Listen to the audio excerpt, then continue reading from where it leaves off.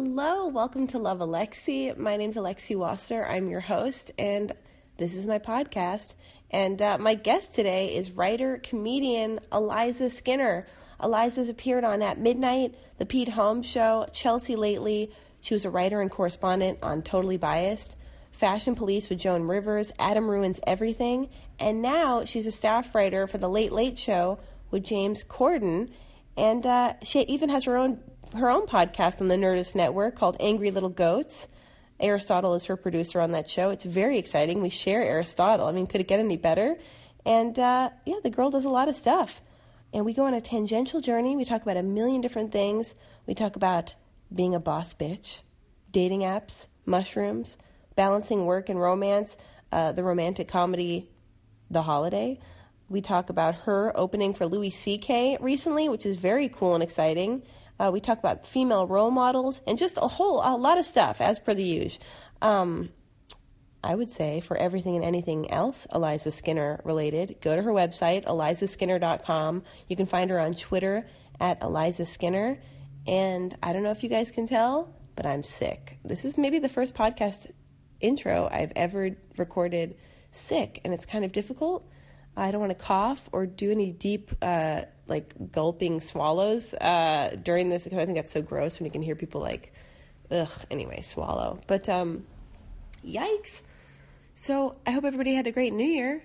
Did everybody have exciting, interesting New Year's Eves? Is everybody safe? I would love to have your emails. I'd love for anybody to send me an email about what wacky shenanigans they got into on New Year's Eve. You can send those to dearlovealexi@gmail.com. I want to hear all about it, or just anything. If you have any comments, questions, concerns, thoughts, feelings, whatever, always send emails to dearlovealexi@gmail.com so I can read them on the air. But I stayed in. I did not go out for New Year's Eve. I couldn't. I had places to go. I swear to God, I'm not a loser. Not that you're a loser if you didn't have a party to go to, but something about it, something was in the air. I was just feeling so kind of angry and wound up and furious the days leading up to New Year's Eve. And I wasn't sick at the time, but I just didn't have it in me to leave my apartment. I just couldn't do that thing where you have to chase the party and join the frenetic energy of everybody else who's like, we must have fun. It's New Year's Eve. We must have fun. Like, I just wanted to be quiet and by myself and have it be like this kind of like ritualistic, calming, centered, focused thing where I just like stayed in the comfort of my own home. But then as it was getting later, I still dressed up. I dressed up because I didn't want to, just look like some lazy piece of shit bum lounging in my apartment. So I dressed up just so I knew I could have the option to run out the front door and go to a party if I felt up to it at any point. But, and then I thought, oh God, I have these mushroom chocolates I bought. Should I do mushrooms tonight? I've been talking about doing them for a while, but I feel kind of angry and I don't feel like quite in the mood to do them. But I do want to do something special and ritualistic and intense to signify the ending of 2016 and moving into 2017 and just shake myself up and do something cathartic. So, at 11:30 p.m., I went into my kitchen and I didn't know how much to take of this mushroom chocolate because I didn't really get the info. The girl I bought them from left town, didn't give me all the info. I trust her, but I wasn't sure if I was going to take if it was synthetic psilocybin mixed into a chocolate, or if it was ground up actual mushrooms in a chocolate. I didn't really know how strong the chocolate was. She suggested I take a half or the whole thing because she says that from my stories about having done drugs in the past that maybe I have a high tolerance. I'm sorry, I'm going to cough during this intro. But luckily, I thought, you know what, baby steps. Let's do an experiment to see how powerful this mushroom chocolate is. Just one of them. So I cut it into quarters, and I took a quarter of a mushroom chocolate. It's a very big chocolate. And I waited for it to hit me. And then right as I put it into my mouth, though, I was like, what the fuck have you done? What are you doing? No, you don't want to do this. And I was like gonna spit it out, but I thought, no, it's probably in your system a little bit, and you don't spit out this weird brown wad of stuff in your mouth. That's disgusting. Like, you've gone this far, you're doing it. Oh my God, fuck, I don't want to be out of control. I don't want to feel weird. Fuck it, I'm doing it. So I ingested the chocolate. I texted 2 of my closest friends, not my mom, because I didn't want to worry her. But I did text her to check in on me tomorrow, just to say hello, just, I texted 2 of my friends to tell them that I was going to be doing mushrooms, and that they said they would check in and call on me like in the next hour and periodically to see how I was doing. I wrote a note for the police. That's the Jewish part of me coming out in full effect, the responsible Jew in Alexi. The note reads, I took mushroom chocolates at 11:30 p.m. New Year's Eve. In case anything goes wrong, they can be found in my kitchen.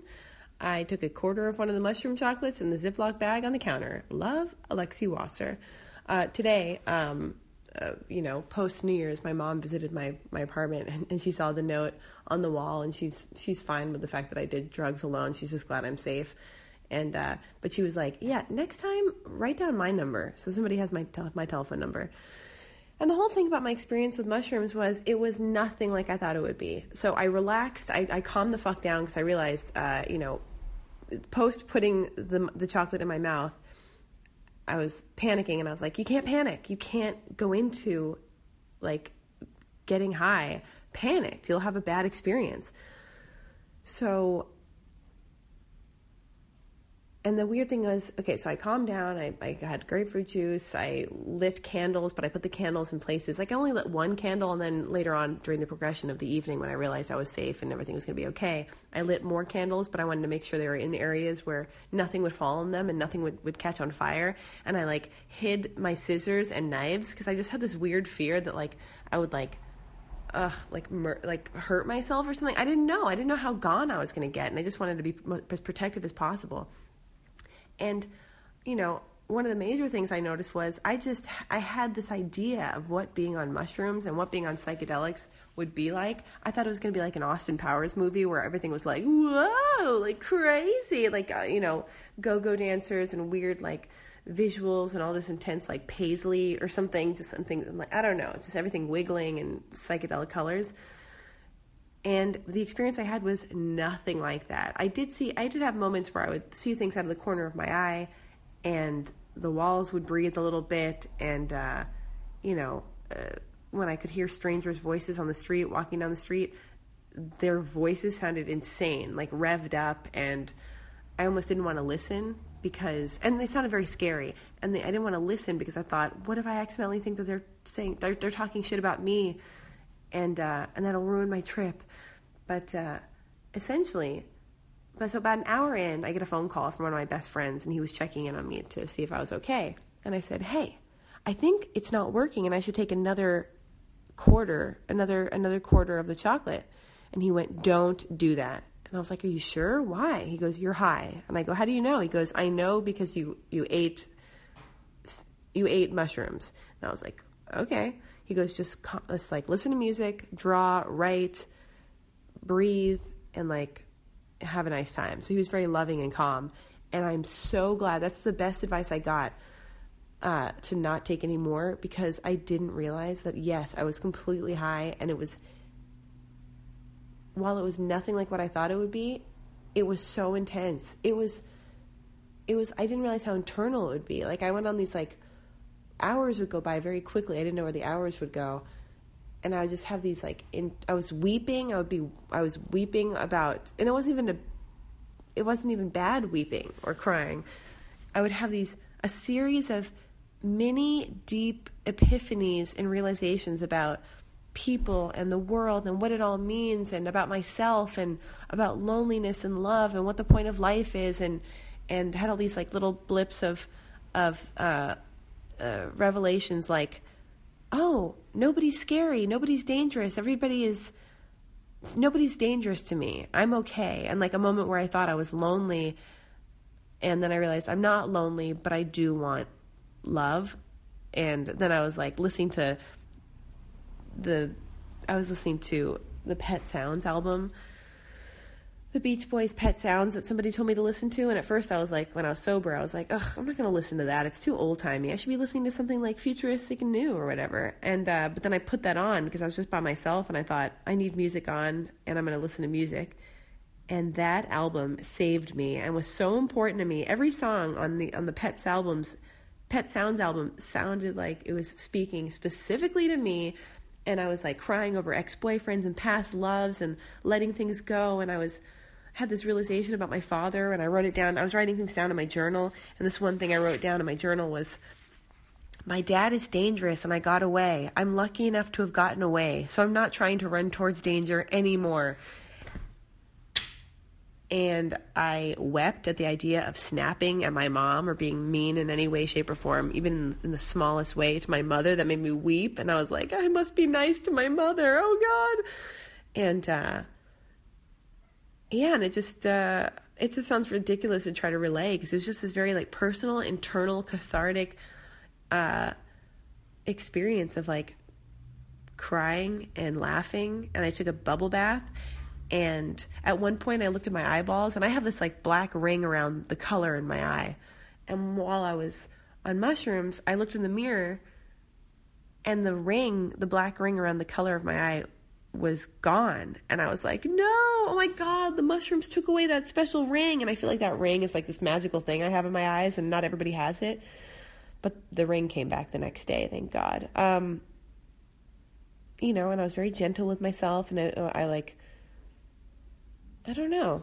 It was like this really weird thing where I was like I was looking at the world from a different angle, and it wasn't, and my feelings about life and people and what it all means and the way in which I think, because I am very intense and emotional when I'm sober, and the way I was when I was on mushrooms wasn't so different. It was just even more intense and emotional. And the bottom line was that, like, love is, like, the most important thing in the world, and to be kind and gentle, and that we're all just going to die, and that me taking the drugs isn't such a scary thing because it just gives you a different point of view and makes this life experience a bit more interesting and nuanced. And I would get up and walk around my apartment. There's enough room in my apartment to just like take a little stroll within my apartment. And it was interesting how like gentle I was with myself. Like I was high and I like unplugged my hair dryer before I ran the bath, and I put it away and I wrapped up the cord very slowly because I thought, I need to protect myself. I need to be very safe and gentle. And then I heard all these like big kablooey booms and banging and stuff outside because it was New Year's and things outside were kind of crazy. And I thought, wow, people need to be gentle. This is too much. It's so important to be gentle and just because these sounds were so like, anyway. But then after the cathartic crying and the laughing and the thoughts and the epiphanies and I went to bed finally at like 5:45 in the morning. And the whole time I felt euphoric and nauseous at the same time. Excuse me. I didn't like and I had to remember like, oh, you ingested a poison. And then breathing was really helpful. That would really bring up the effects of the mushrooms when I remembered to breathe very deeply. And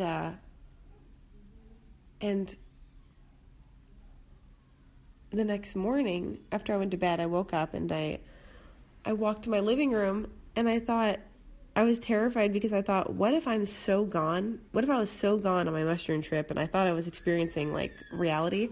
But what if I walk into my living room and it's just a bunch of dead bodies murdered? Or I wake up in a loony bin because I was just so out of it and what I thought was real was not real at all. Anyway, that's my long, expansive rehashing of my mushroom experience. Do I need to do them again? No, not for a very long while, if ever, but it was interesting. If I were with friends, maybe I would take more than a quarter, but I'm glad that I stayed in and had my own special cathartic experience by myself. And I also cried for like youthful hope and romanticism and relationships gone by, and how we come into this world and we think we're so excited about stuff, and then things don't work out, and then people kind of get like jaded or defensive, and then I just even really listening to that Pet Sounds album, I was like, no, love and connection and human connection and blah blah are the most important things. Anyway, I am rambling and I want to shut the fuck up now, so you can listen to my interview. But if you like the Love Alexi podcast, let's be friends on all social media. You can find me on Instagram, Twitter, Facebook, all that, at Alexi Wasser. Subscribe to this show, Love Alexi, on iTunes. And, yeah, enjoy my conversation with comedian, writer, boss, Eliza Skinner. And Happy New Year! Now entering Nerdist.com. Podcasting Pro! Oh my God! You're so beautiful! Oh, thank you. Oh God, nice to meet you. I'm Alexi. Hi, I'm You guys know each other. Yeah, all right. Okay, great. Let's start a weird precedent of suddenly we started know. hugging or shaking hands. I'm already like jealous of your overalls. Oh, thank Oh you. my God, I'm looking for a good pair of fitted black overalls. They were there a few seasons ago at H&M? Topshop? Madewell. Oh, you fucking bitch. Get out. I can't do this. Oh my God. Well, thank you for being on the podcast. Sure, thank you for having me. So you record Angry Little Goats here? Mm-hmm. I know. This is the chair I sit in. That's It why is? I came and sat in this chair. I sit in this chair, and if I move to that chair sometimes, it completely throws me off. Does that happen for you? Will always sits there, which is kind of weird because we don't sit across from each other. Is that weird that we don't sit across from each other? Maybe that's his way of flirting with you. No. I heard he's tall and Canadian. Aristotle, right before you came in, he was like, I didn't even know you had a podcast here called Angry Little Goats. But that's how you made the connection and thought Eliza would be good for Love Alexi. You have the mic now. I completely, I objectify him. I irritate him. We all do. Do you? How gorgeous is Aristotle? He's the best. Your hair is all that you did. Your hair is all floppy today. You styled it for Eliza, never for me. Thanks a lot. Well, thank you for being here. Sure, thank you for having me. Where do we even begin? Holy shit. Could you? You got a mic now, Could you man. keep it down? Yeah, we're trying to become best friends here. Oh my God. Well, and you came here during the holidays, so it's like I feel like I was so embarrassed because I went after you so hard. It's so embarrassing to ask somebody to be on their podcast. No, it was nice of you. Where do we begin? Are you single? Yes. You are? Yes. When was your last relationship?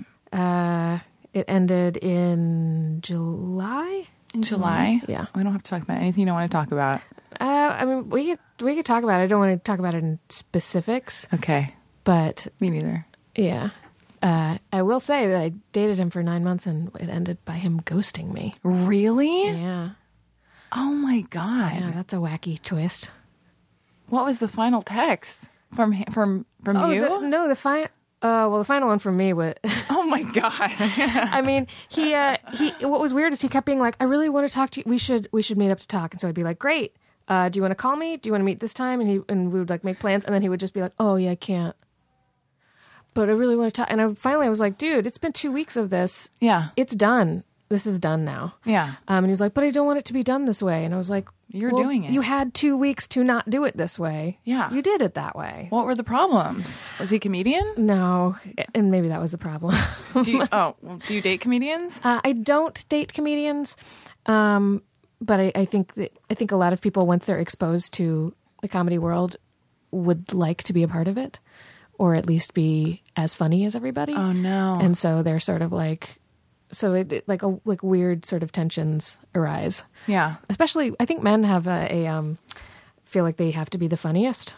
That's like part of their definition of masculinity. Like, what do you bring to the table for a relationship? Yeah. I can make her laugh. Oh no. Well, but what if that's what she does professionally? Yeah. Gulp. Oh no. Yeah. Who do you date then? What kind of men? Because you. Currently nobody. But I mean, like, what is your normal type? Because I feel like when I was like 18, I tried to get into stand-up comedy, and I was like, it was too terrifying. I drank too much. I slept with all the comedians that I thought were neat, thinking they'd be nice to me because they're so gross and old and chubby and like. But then they're just even meaner. Yeah, I always thought, it's safe to date these sacks of potatoes because what else? They're going to be so grateful. Totally. They're not. They're not. They're because they know the deal is like there's tons of people thinking like me, like us. And so they can go find other people Yeah. and do while they're still dating you. Oh, Jesus. Oh, this is making me sound so bitter. No. I have You were a young lot and of hot. guy friends who I think are great. Just the ones that I choose to date are questionable. Is that true? Yeah. But you seem like you're, I mean, I don't know. We're going to find out. Okay. I'm not, no. But like, I bet you, like, do you feel like, I just feel like you seem like you're healthy. You've got, like, you wouldn't make bad choices for yourself. Oh, but I do. Yeah. I wonder, yeah, I do too. Yeah. I grew up with all of those like all those like TV couples that were just that fight all the time, like your Sam and Diane's. Oh, yeah, that's And, sexy. yeah, and then I was like, that's the way it is. Find somebody who fights with you a bunch. Oh, yeah. And disagrees with you fundamentally about everything, and it's inevitable by the end of the season. That's the ticket You're to gonna be in romance. love. Yeah. Are your parents healthy? No. No. Oh, so you got that from the get-go in Yeah. Richmond, Virginia. That's where you're Richmond, Virginia, born. yes. All right. That's the Yeah. extent of my my research on you. I'm just kidding. My parents are still together. Oh, they are? Are they Yes. happy or miserable? Well, I wouldn't say miserable, but they bicker a lot. Yeah. They're fighty, but they stuck around for each other. Yeah, all the research I was doing on you, I was fascinated me and made me so happy that I was like, oh yes, we get to sit down and talk about all these things, is because I'm fascinated by love and dating and relationships and trying to figure it all out and figure out like what the goal is and like is it to be, is it to shun the idea of love and this weird cultural thing that we have crammed down our throat, or is it to be single forever and then I was like watching you, I was watching something today about, you're talking about like the pros and cons of being single versus being in a relationship. And I just completely agreed with you. And you're another thing on James, because you write on James Corden. Yes. Yeah. How long have you been doing that for? A little over a year, about a year and a half. But I watched your set there and it was so great. Just talking about I don't know how true it is to your actual life. Is it all? Yeah. It is? Yeah. Yeah. So you're getting out of a relationship and talking about how having babies isn't necessarily for you. And I was like, I get this, girl. I can relate. But yeah. Well, I'm glad we did this. Is that it? Okay. Bye. It's over. But what is the fucking goal? Oh, I don't know. I don't know. I think the goal for me has changed as I've grown up, where you like realize that there can be other goals and you try things out and you're like, ooh, that doesn't feel right to me. Like I was engaged and was, planning to get married, like not actively planning, didn't do any of the wedding planning, but like planning to marry this guy who was not a comedian. And just the whole thing, I couldn't wrap my head around the idea of getting married. And even when I was a kid, I remember when I was a kid, like walking up to my mom, she was taking a bath at the time. It was a weird moment for me to choose. Cozy. But I was like, hey, why did you get married? And she was like, because we loved each other. And I was like, yeah, but why get married? Why'd you have to do that? Like, what is that? And she was like, taxes. Oh, and I was like, really? okay. And I remember having a friend. Then when I was in my 20s, he got married, and I was like, hey, can I ask you a question? Why are you getting married? Like, what's the difference? Why do you need to do that part? And he was like, I don't know. I think it's just if you want kids, is what I've come down to. Like, you get married if you want to share a last name and have kids. And there are other people that like other reasons that you can imbue it with meaning and stuff, and say to the world that you're going to be there for each other for whatever. But there's so much like ownership that goes into the history of it also that it just really doesn't make a lot of sense for me unless if I was with somebody for a very long time and we were living together and something came up where we needed to get married, so you have like next of kin rights or some sort of tax break or something, then I could see doing it. But it just, when I was surprised, I thought, when I got engaged, like, oh, I'm going to get married just like everybody else. And I'm going to be so into it, even though I have never really cared about it. Yeah. This is going to make me and I didn't care. And it didn't make sense to me. And I was surprised by how much it didn't make sense. How long were you guys together for? 3 years, 2.5.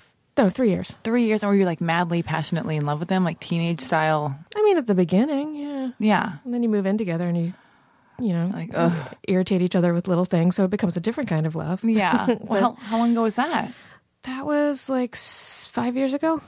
I've been wondering. It's okay. So last week, somebody sent an email. This girl who's just getting married, and she was talking about how being in love is such a beautiful thing when you meet somebody and then they accept you fully as who you are. Like they see you and you see them, and you can be your complete self, and you've got your best friend, and it's just, and then you two are, make each other stronger. So it's like you against the world or something. And I was like, oh God, it reminded me, because I get so jaded and I think like, I'm just gonna be alone forever and it's totally fine. So it like reignited that romantic thing in me, because I feel like I am such a romantic. And so I'm just so confused. So I also think I'm into the idea of marriage because, or sometimes I fall into it because if I were to be in a relationship and I know that it's like my ego gets involved. And that's the thing. It's like if you're with somebody and you know the possibility of being proposed to exists in the world, and then they don't do it, whether you want marriage or not, I'm such a monster. I think my ego would be like, he doesn't love me enough to ask me to marry him. Yeah. I realized when it happened, I was going through it and like unpacking the feelings and being like, what is this I'm feeling? I'm like part of it did feel like, oh, I wanted to be picked as prettiest princess. Yeah. I wanted to be the most loved and the most everything. And I got that. And okay, wait, is that really what I want? Is that, did I go after this for the wrong reasons? And I think a lot of people also, I think that women are, we're not encouraged or taught to be aggressive, and ambitious in our careers in the same way that men are. And instead we are encouraged, and maybe this is changing with the way people are raising kids now, but we're encouraged to be aggressive and ambitious with our personal lives. Yeah. To get a date, make him your boyfriend, move in with him, get engaged, get married, get a baby. Yeah. Die? Yeah. I don't know. Yeah, I think so. And I felt like that's not what I want to apply those feelings to. I want to apply feeling ambitious and wanting to get to the next level to my career. Yeah. And I want to be a little bit more slow and thoughtful. Perhaps too slow and thoughtful. Why do you say that? My personal life, because I overthink things. Also, yeah. I'm like, oh, I don't like. There are other people who just like run up to people like kids on a playground. Like, do you like me? I like you. Yeah. No? Okay, bye. But I'm like, what would it mean? Yeah. And why do I? What is this triggering in me that makes me feel like I'm attracted to this person? Yeah. Is it?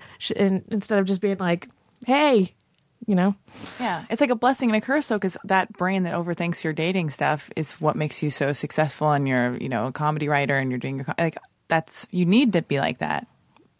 But then it's detrimental when it comes to like dating, because it's like, oh, this is so painful, and you create all this suffering for yourself, because it's like, it shouldn't just be easy and flow, and can't you just relax? Because I know when I go on dates, my brain is just going so intensely. Yeah. And it just like makes me go, this is fucking exhausting. I'd rather just be alone. Yeah. I'm getting so good at being alone. It's almost terrifying. Yeah. See, I am not, like, I was really good at being alone before I got into that last relationship. And since then, I've just not been. And I think probably this is maybe a cop-out, but I'm going to blame a lot of it on the election. Oh, oh yeah, because it doesn't make you feel sexual, right? Yeah. No, you go into that. I don't want to cut you off. Well, that just, it has like deadened the sexual part of me. And it also feels like this man reminds me of all men that I hate. Yes. All the men who have been overly aggressive and crossed boundaries and ignored my needs in any kind of part of my life. And it makes me so angry. Like right after the election, I was doing a stand-up show, my stand-up show that I was hosting. And for the first time, I had to cut my set short after just like, it was supposed to be like a 10-minute set. And I think I cut it to like 3 or 5 minutes. How come? Because I realized I hated the men in the audience. Yeah. And they were strangers. And I hated them because they were like, men? Well, yes. With a pulse? But also they were laughing. Like there was a couple of them that there was not a big crowd. And so they were doing that like laughing as a favor sort of thing, like Yikes. Almost patronizing. Yeah. But they're trying to help me out. And so like, I know that. And I'm like, oh my God, my reaction to this is not okay. I don't like how much I'm hating them. I don't like this feeling. Gotta work on that. Yeah. Let's not have that happen. But it's not a great place, place to come into a relationship from. Yeah. Have you been dating at all lately? No, because where do I meet people? Are you on apps? Yes, but Are you on Raya? Yeah, but oh what my a God, me nightmare. too. I know. I'm hidden. I go off and on and delete it from my phone because I'm like, this is repulsive. But then I'm like, who's out there? well, like who could possibly be into that many DJs who love vintage On yachts. motorcycles? Yes. I'm now like vintage Photographers. motorcycle done, Yeah. gone, bye. Kooky unnecessary hat. No thanks. Like Yeah. I'm not for it. Surfing, no thanks. Yeah. I That don't could like be going fun. outside. You No, not for me. No, I want someone who has pictures of them going to the movies, Yeah, at the struggling ArcLight. with a coffee maker, and maybe like frowning skeptically at a book. Like I don't know if I buy this. Those are the photos I want. I don't want. Sorry, not my dog. It's my friends. Oh God. Not my baby either. Oh, man. It's my sister's. Ay, ay, ay. Really into, gosh, what? Vintage denim, vintage motorcycles. I don't know. I smoke these French cigarettes, but only like one a week at most, Oh, my God. because of all the surfing. Oh Jesus! How'd you get on Raya? Hey, come on. Of course, I know you're a badass. Hell, I'm not saying that I'm not insulting you. Don't assume the worst from me. I How only did want. you get in this VIP Exactly. section? That is not what I meant. Do not assume anything I say is meaning the meanest, worst thing. I promise. I don't know. How does anybody get on it? No, but I mean, like, how did you stumble upon it? I had a friend who called me about it like a year and a half ago. Literally, this sounds like a commercial. Like this, like if anybody who develops apps hears this, they will jizz themselves. I had a Okay. friend who called me and was like, "I got to tell you about this app. You have to download it. It's so great. It's like it's for creatives. God. It's for people in the industry." And also, I had been at the time. I think he had seen that I tried doing Tinder, and somebody, two different people screenshotted me. I think you're too famous and good for Tinder. So I'm on your you. side. I was never not on your side, but go on. Two people screenshotted me and put it on Twitter. Oh my And they're God! like, look who I saw, and I'm like, I'm not famous. You can't do that. That's not. But I haven't signed up for that. You know what I mean? Yeah. Like I'm not like, whatever. So I was like, well, I can't do that anymore. And so And it's a cesspool, by the way. There are It's too many gross. people. At least it's curated, a little bit curated yeah, on I Raya. tried doing Bumble. I tried. You're better than Okay, Bumble. Cupid. No, there were a couple of people who like asked me out and or like came close to it, and I would be like, not ready for this. Sorry, bye. How Never come? mind. Why? I don't know, because I think like as I was saying, like I'm just angry, you know, Yeah. and I don't want to be. I don't want free floating anger Yeah. because of this fucking election. Yeah. To infect that. God. So I feel like I need to get that more under control or something, or just fucking jump in the cold water and deal with it. I was looking at Raya the other day because I will delete it from my phone, re-download it when I get lonely and it's like 4 a.m. It's been the holidays. Mm-hmm. And then I do this fucked up thing where I'll go, I just want to see who's single. And I've decided that everybody on Raya, those are all the single people only. And I'm like, I guess this is it. The sad thing is, I think a lot of them aren't single. I matched with some guy. Yeah, he's married. I like Googled him. I was like, I'm just going to Google him. You know, I should let him be mysterious. But I'm going to Google him. We've come this far. Married, like 8 kids. Another guy I Googled. We start talking. He seems like kind of this dorky guy and wherever he lives or whatever. Like charges for domestic violence where Yikes. he hit his wife and then, but and I read this. To Google. Would you say shout out to Google? I said smart of you to Google. Smart to Google because I'm sometimes I'm like, you know, I don't want to Google because I just think like you just I don't know Yeah. I don't love it when somebody Googles me and finds out things. It's not me. It doesn't represent me anymore. Oh God, don't even whatever. Yeah. But then it's like so I read Well, this. I would say like don't listen to podcasts. Don't watch videos. Don't like any of that stuff that you find. Like if you Google somebody. Yeah. Like you don't want to deep dive, but if it's like, hey, domestic violence charges. Yeah. Well, that so I feels worth it. It's worth it. So I read this article and it's like, oh yeah, and they dropped the charges, but in the fine print it was like he slapped her. She fell to the ground. He kicked her when she was down. And I was like, I mean, I was not into any of it, but I was like, oh my God. I mean, anyway, but Bullet dodged. bullet motherfucking dodged. But here, okay, so since you do put yourself out there, so you're a performer. There are all these videos of you on the internet. Do you ever feel like if you date a guy and you want to be seen and you want him to understand you, do you like ride the line where you're like, oh, I don't want him to like know everything about me by looking at all the videos and listening to all the podcasts? But aren't you a little bit offended when he doesn't, or if he says, does a guy ever say, oh, I'm not going to listen to that, or that's your thing? Because then it's like he's not really getting to know like all sides of you. Like, how do you want to be taken in when you're dating somebody, and like, don't you want to be seen on all these different levels? Because I would Yeah. be offended. Maybe Yeah. I'm a monster. Yeah. Side note, Yeah. just watched Postcards from the Edge this morning. I listened to the book twice the last 2 days. Oh, I love the seeing all sides of you. There's a line in the movie where she's like, "I'm not a box. I don't have sides. This is me." Oh yeah, you're so right. So I was like, God. and I really wanted to be like, "I'm not a box," but I was like, "That's too aggressive. You don't know her well enough. She'll think you're mean." No, listen, yeah, and this is like a love letter to you. I'm just like in love with you and I want to be best friends. I mean, I don't think stop. that. Oh, come on. It's true. But no, that's a great point. It's Carrie Fisher's point, not mine. Oh R.I.P. God, I know. Oh, I love her so much. She's the best. And you work for Joan Rivers. We got to talk about that in a minute. I Okay, did. go That on. was I love fraud. But yeah. So what were we saying? Oh, Like, see to all be the sides. seen. Well, I gotta say, yeah. So each time you come up, or I come off of a relationship, I'm like, well, not that way again. Well, not that way again. Yeah. You know. And so yeah. When guys have been like, yeah, I'm not gonna listen to all that. I am a little bit offended, but mostly relieved because Yeah. then I'm like, oh, I get to do whatever. Yeah. Like I don't have to. Stifle yourself. Yeah, but then I don't want to be with someone who would make me feel like I'm stifling myself if I did that. I did have a guy contact me, and he was just like on one of the apps, and we were like chatting, Yeah. like whatever, and then like he disappeared, like they do, you know. Yeah. Oh, And Jesus. and then he came back, and like a few weeks later, and when he came back, he was like, "Hey, I just watched your stand-up set. That was really funny," and started talking to me again. I like that for you. I want that for Me you. too. That's great. I was like, well, that's great because, Respectful. especially because my stand-up, I do.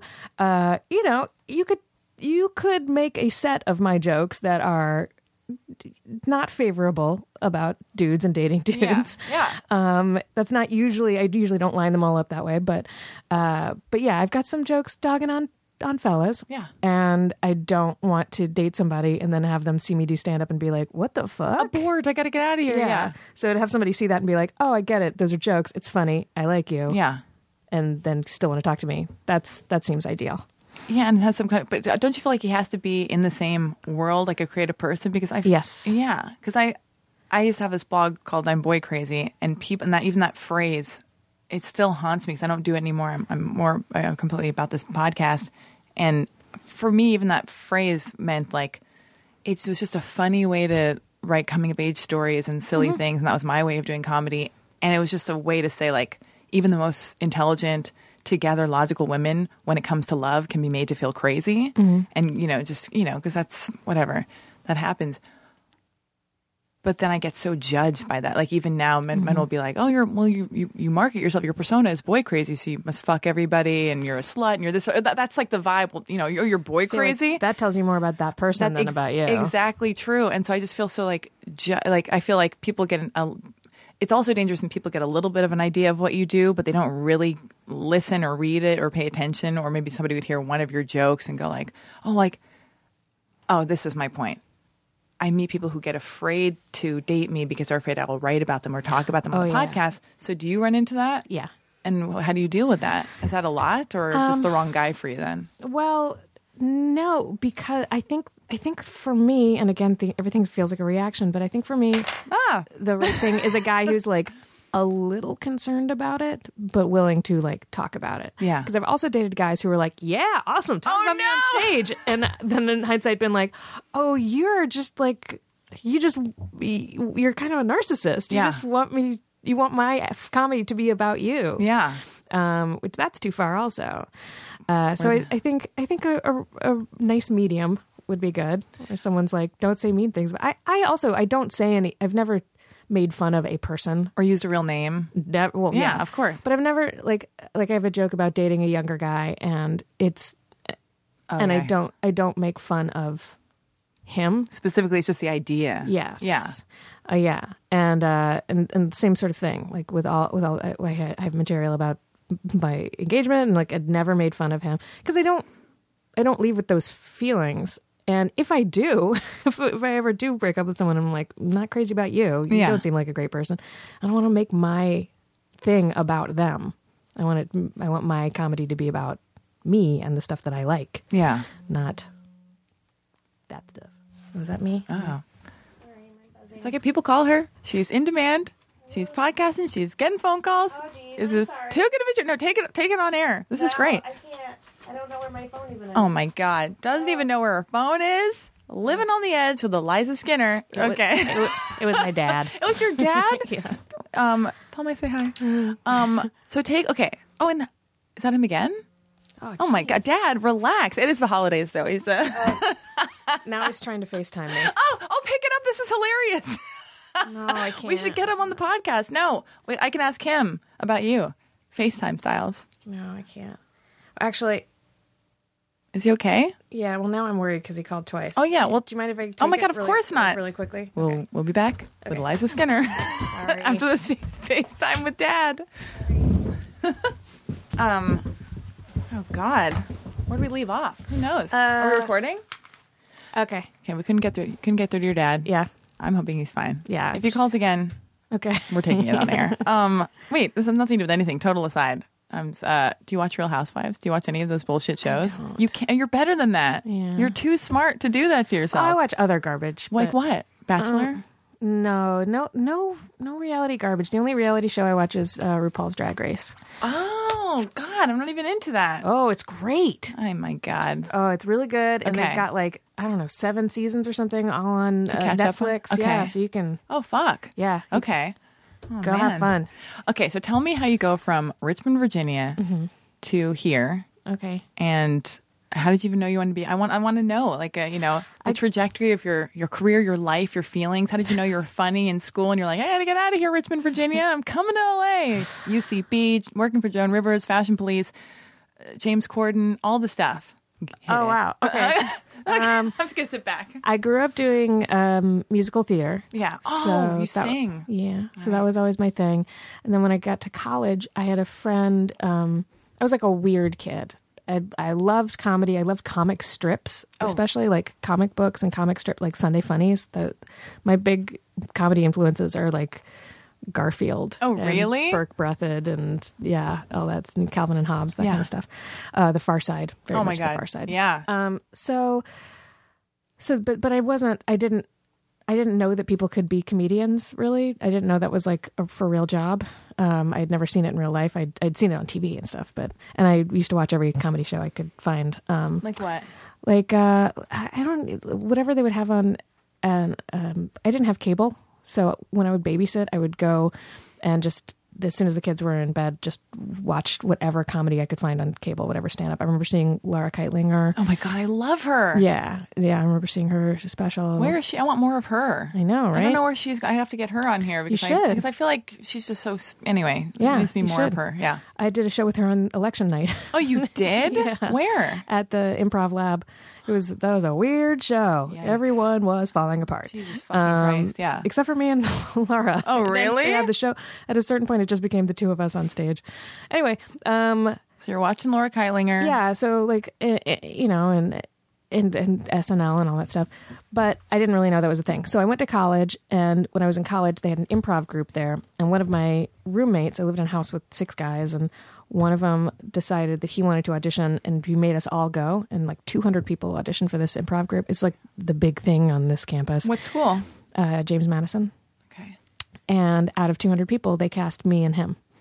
And so I was like, oh, maybe I'm good at this. So then after college, I moved to New York. And when I was in New York, I was like, it was really expensive. I was working in a hotel, Which hotel? at Royalton. Oh my God, I was actually thinking that. I used to watch. I was into Fashion File when I was Okay. in the mid '90s, and everybody would always stay at the Royalton Hotel. And then the Algonquin is across the street. Yep. And then there's another one that was like a cheap, the Iroquois. And I used to stay at the Iroquois with my father because we couldn't afford the Algonquin or the Royalton. But keep going. Yeah, same block, 44th Street. Very cool. There's a diner there. Okay, keep going. Yeah. It's like the Red Flame or Red Rose or I something. can't fucking believe you're saying this. I would go there with my father. I was like, yeah, okay, yeah, all the time. So I worked there. Fancy. I was a reservationist, and I had started off when I moved to New York. I was an agent's assistant, and then I very quickly realized that was a horrible job, and I stopped doing that. What agency? I'm just going to keep interrupting and then going back. What agency? You don't tell me. It doesn't exist All right. anymore. Okay, It was cool. like a little tiny boutique agency. Okay. So then, so I was just working in a hotel because I had to get a job that actually paid the rent while I was doing that. And I was like, well, New York is way too expensive to live here just to work in a hotel. I could do that anywhere. What can I do here that I couldn't do everywhere? And I remembered that I liked improv in college, so I looked up improv in town, and I found a place that was giving classes. I found two. I found the Upright Citizens Brigade and this other place. And the Upright Citizens Brigade classes were $25 more. So I was like, forget it. No. Yep. I went to the other place, and I took one class there, and then they put me on the touring company. And so I started again, like fell very easily into improv. Which one was that? It was a company called Chicago City Limits. Great people worked there. It was like Paul Scheer and Eugene Cordero, and like not all at the same time. Andy Daly, all kinds of really great people. They're all saving that $25. Yeah. They're all like, well, we all ended up working at the UCB also. Yeah. We're all like, this is dumb. We're doing improvised Jeopardy and all these like old timey short form games. But I did a lot of musical improv there. I'm telling the longer version. no, Anyway, I like this. No, I'm going to interrupt you again. I'm sorry. But Okay. was any part of it like daunting to go to UCB? Did that place have a better reputation because you thought maybe that's daunting, or was it like a insecurity thing at all? And it was safer to go to the lesser known thing, or is that just me projecting? no, because because Just a it 20. wasn't that much Good well cachet. known Okay. back then. Got it. Or that much more than the other place. They were kind of like both. Like comedy nerds had opinions on them, but that was about it. It Yeah. wasn't like now where they're in, Hollywood Reporter. So you're living your life. You're at the Living other my life. place. Go down. People saw me doing musical improv there, and so then put me in a show at the UCB. So before I took classes, I was in a show there. Jesus. So then when I started taking classes there, boy, did people in the classes have a reason to not really like me that Really? much. Is it like that? Is nobody just loving and accepting ever? No, I mean, It's just so competitive. And this there were some people who were, but a lot of it was like, fuck you. Who the fuck do you think you are? Yeah. Well, you're already on the fucking stage, huh? So I worked. I did a bunch of different shows there. Finally made my way through the classes. I ran the school there for a while. I was the school manager. And then when I moved out here, then I got to a point where there just wasn't. There's no work there, I mean, you don't get paid at the UCB, so there's just no work in New York. So I decided to move to LA, and I had been visiting here, and I really liked it here anyway. So I moved out here, and because I had been working at the UCB, and I developed the musical improv program at the UCB myself. Oh, you did? Yeah, so I was the only one who taught those classes. So when I came out here, I was like, hey, so we can have these classes here now. And everybody was like, yay. And so I taught classes here. So I came here with a job, which was really nice. That's a paid job? Yeah. It's a job. Yeah, With teaching. money. Yeah. Very cool. Okay, great. And like I can't teach too much, or I couldn't teach too much because I end up Just being a teacher? no, just getting really burnt out and not being a very good teacher. And I'll forget I'll mix up expectations for classes. Like I'll be like, you guys should be better at this by now. And they're like, this is only our second week. And I'm like, oh wait, fuck, that was the other class. Shit. Okay. Oh man. But so I did that. And when I'd always wanted to do stand up, I'd started it back when I first started improv in New York. But I really hated the scene. I didn't like. Why? It just felt like people were really mean to each other and really judgy. And it just seemed dark in a way that I didn't like. And then I tried it again, like a year before I left New York. And at that point, I had been doing musical improv for so long and doing all of the big comedy shows there, and was very well known within the New York comedy scene for doing that. When I would contact the same shows and be like, hey, I want to do stand-up on your show now, they'd be like, Oh, because you weren't doing music? Yeah, they'd be like, you can come sing a song, but you don't know how to do stand-up. And I'd be like, yes, I did. I did some open mics. And they'd be like, no, you don't. And in hindsight, like, they were totally right. They were. I didn't know. But I also didn't know how to figure it out. So then when I came out here, I was so like, I'm starting from the bottom. I'm scrappy. I could figure it out more here. Also, when I came here, they were like, the city was like, hey, what do you do? And I was like, stand up. And they were like, okay, great, do our stand-up shows. And I was like, oh, good. Oh, when was that? When did you move here? 2011. 2011. Well, the end of 2010. Oh, wow. Yeah. Okay. So yeah, I moved out here, still had the fiance back in New York. What was his deal? He was an improv guy too, or Well, he had none of taken your business? classes, but he was a graphic designer, and he was running his parents' company there. So he's some And unfunny loser graphic No, designer. I'm just no, kidding. he's funny. He's funny. Just kidding. I'm fucking He's a nice guy. Yeah. He's great. None of my business. Yeah. But yeah, it probably was not a good move for the relationship for me to move across the country. Or the best move for the entire world. I mean, it worked out for both of us. Yeah. Well, we're both in places where we have more of what we want than when we were together. But anyway. So you come here. So I come here. I start doing stand-up more here.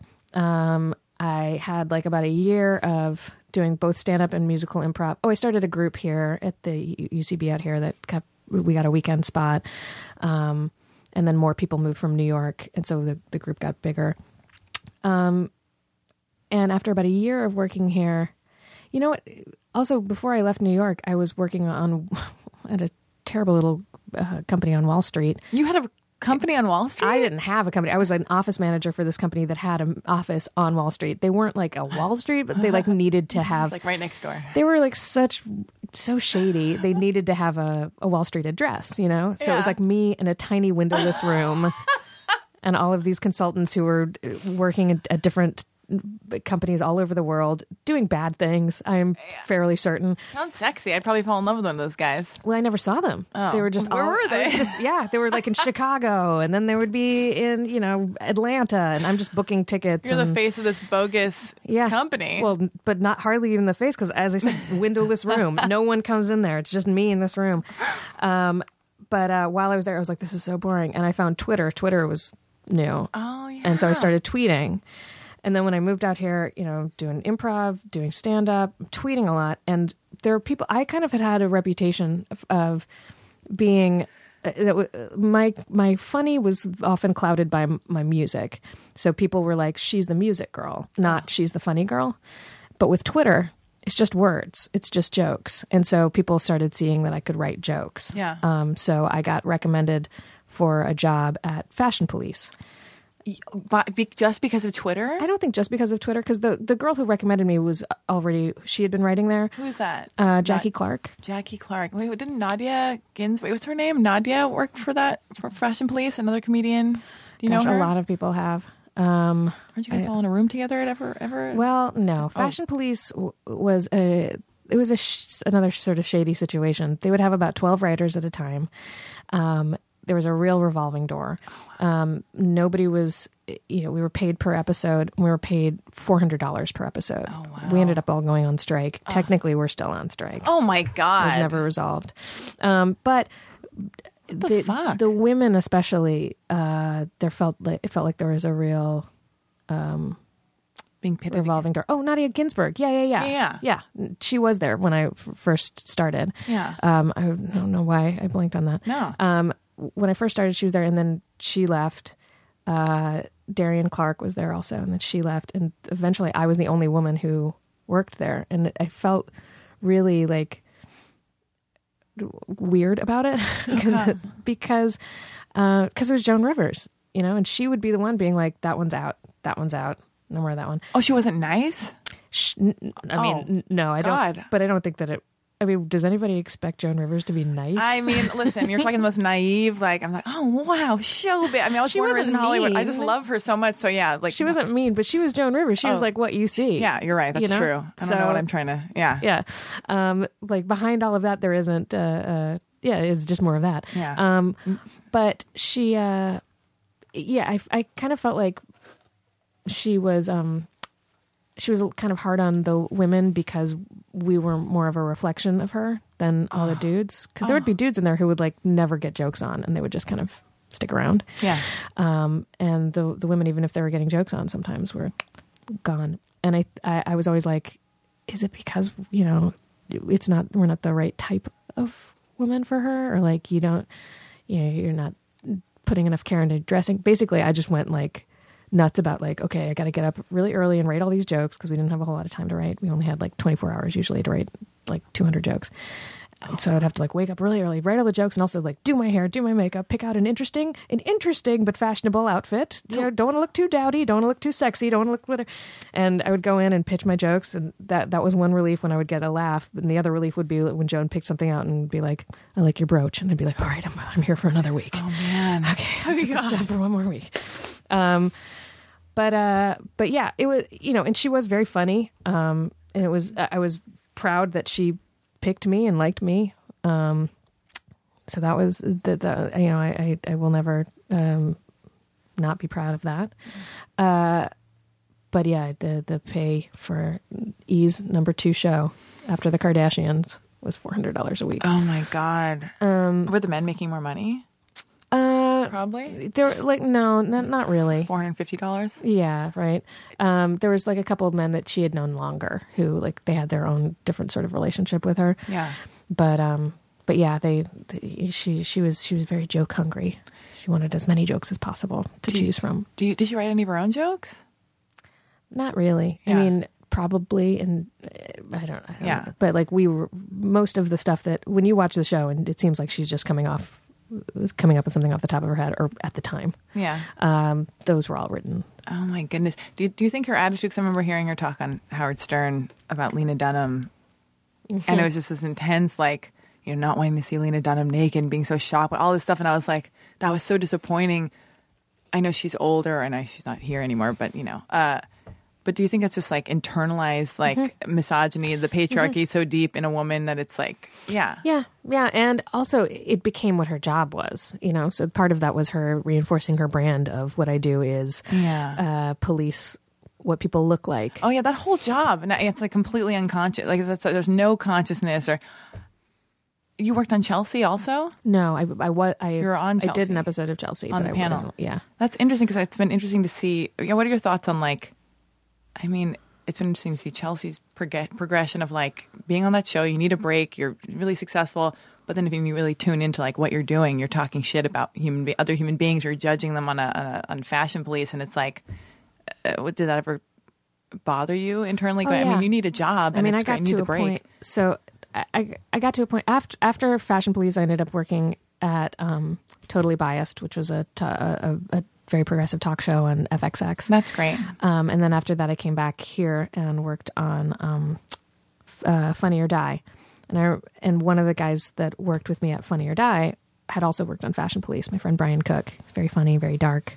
And I remember walking up to him one day at Funny or Die and being like, I can't write jokes anymore ever again. I cannot write anything about any reality stars. I cannot write anything about celebrity gossip.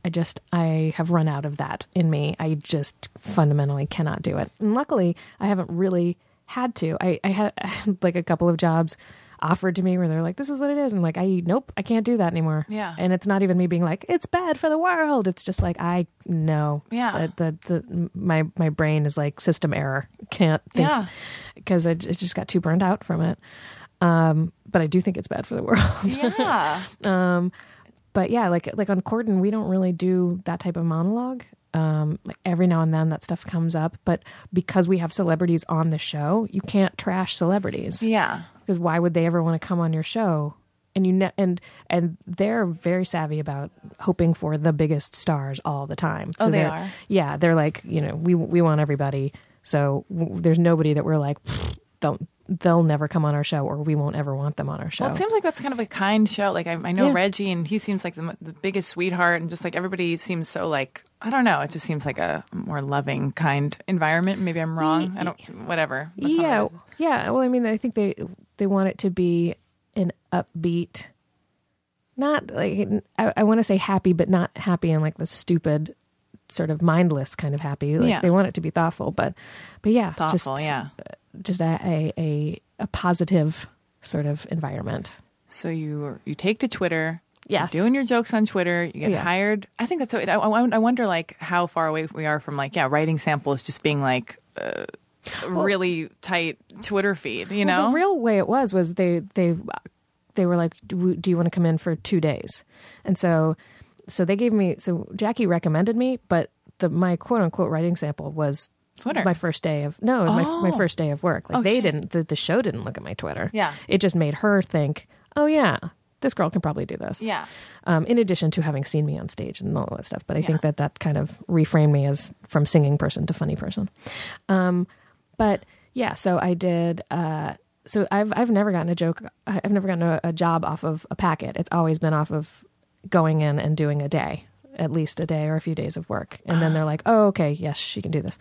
So after my first day at Fashion Police, the head writer pulled me aside and was like, Joan wants you to come back. And I was like, okay, I thought I was coming back because I thought it was 2 days. Oh, God. And then later I was like, oh, he meant like you work here now until you don't anymore. Were you so happy? Was this great? Yeah, because I had no money, man. God. I had a bed on the floor and Where? a couple of books on Beechwood. Oh man, I lived. Where in Beechwood? You don't live there anymore, right? I do now. This is my third place on Beechwood. I've moved farther up. I live 2033 North Beechwood. Oh, okay. You live, yeah. That was my first apartment, studio apartment when I was like 19. Wait, was what? 2033 North Mine was Beechwood. 2043. Really? I love it. And I progressively moved to Beechwood too because I was like the store, the market, the cafe. Nice. Love it. Yeah. You got the sign. So cozy. It's like the dream. Yeah, exactly. Yeah. But a lot of weirdos. I like all the weirdos in that neighborhood. And I also I was born and raised here, but I still get so excited by people who are like fresh off the bus and they're like at the, the bourgeois pig. And I'm like, writing their screenplay. I'm like, so hilarious. And it's funny because, that exists here. So you're, okay. So you got the job there. That's happening. How long are you there for? And then what the fuck happens? I was there for, oh gosh, how long was I there? I think about a year. Yeah, I was there like a year. Yeah. And then we went on strike and it did not go our way. Still on strike. On strike. Yeah. We got a settlement for part of it, but for back, anyway. Yeah. I think partly because of the strike, I was pretty outspoken with that strike. I was kind of, I did a lot of interviews at the time on it. I was me and Brian Cook and Jackie Beat, who's Why don't you date Brian Cook?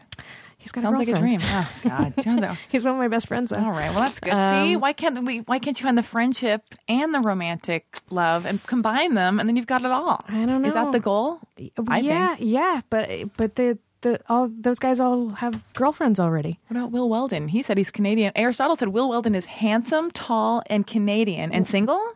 Nope. See, there you go. He's probably in love with you, though. I would be. No. If I were Will Weldon sitting next to you all the time, finding a reason to sit next to you, even though there's a chair directly across from you. No, Will and I are almost too good friends. Oh, see, look at that. Put that under a microscope. What the fuck does that mean? We're too good of friends. We're too good looking and stylish and too close of friends and work really well together.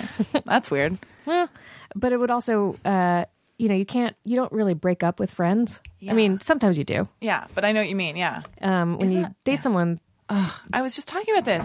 You run the risk of losing them also. Isn't that so irritating? It's like, why can friendship stand the test of time and be unconditional and you can be your complete self and you laugh and you have a great time and it's like not so intense and but then in a relationship it's like ego's involved and the sex, because of sex, and all of a sudden it's like we can never talk again when you break up or I can't believe you liked her photo on Instagram, or what the fuck, or you talked to that girl, or how come you're not texting me, or anyway, but it's so exhausting. I wish I could find a balance of the two. So you're on strike with this other woman. She's helping out too. Oh, Jackie Beat is a drag queen. Oh, wow. On RuPaul? Amazing. No, Jackie's never done RuPaul, but still gets on all of the lists of like the most famous, well-respected drag queens. She's like drag queen royalty. Oh my God, learning so much. Yeah, check her out. She's the best.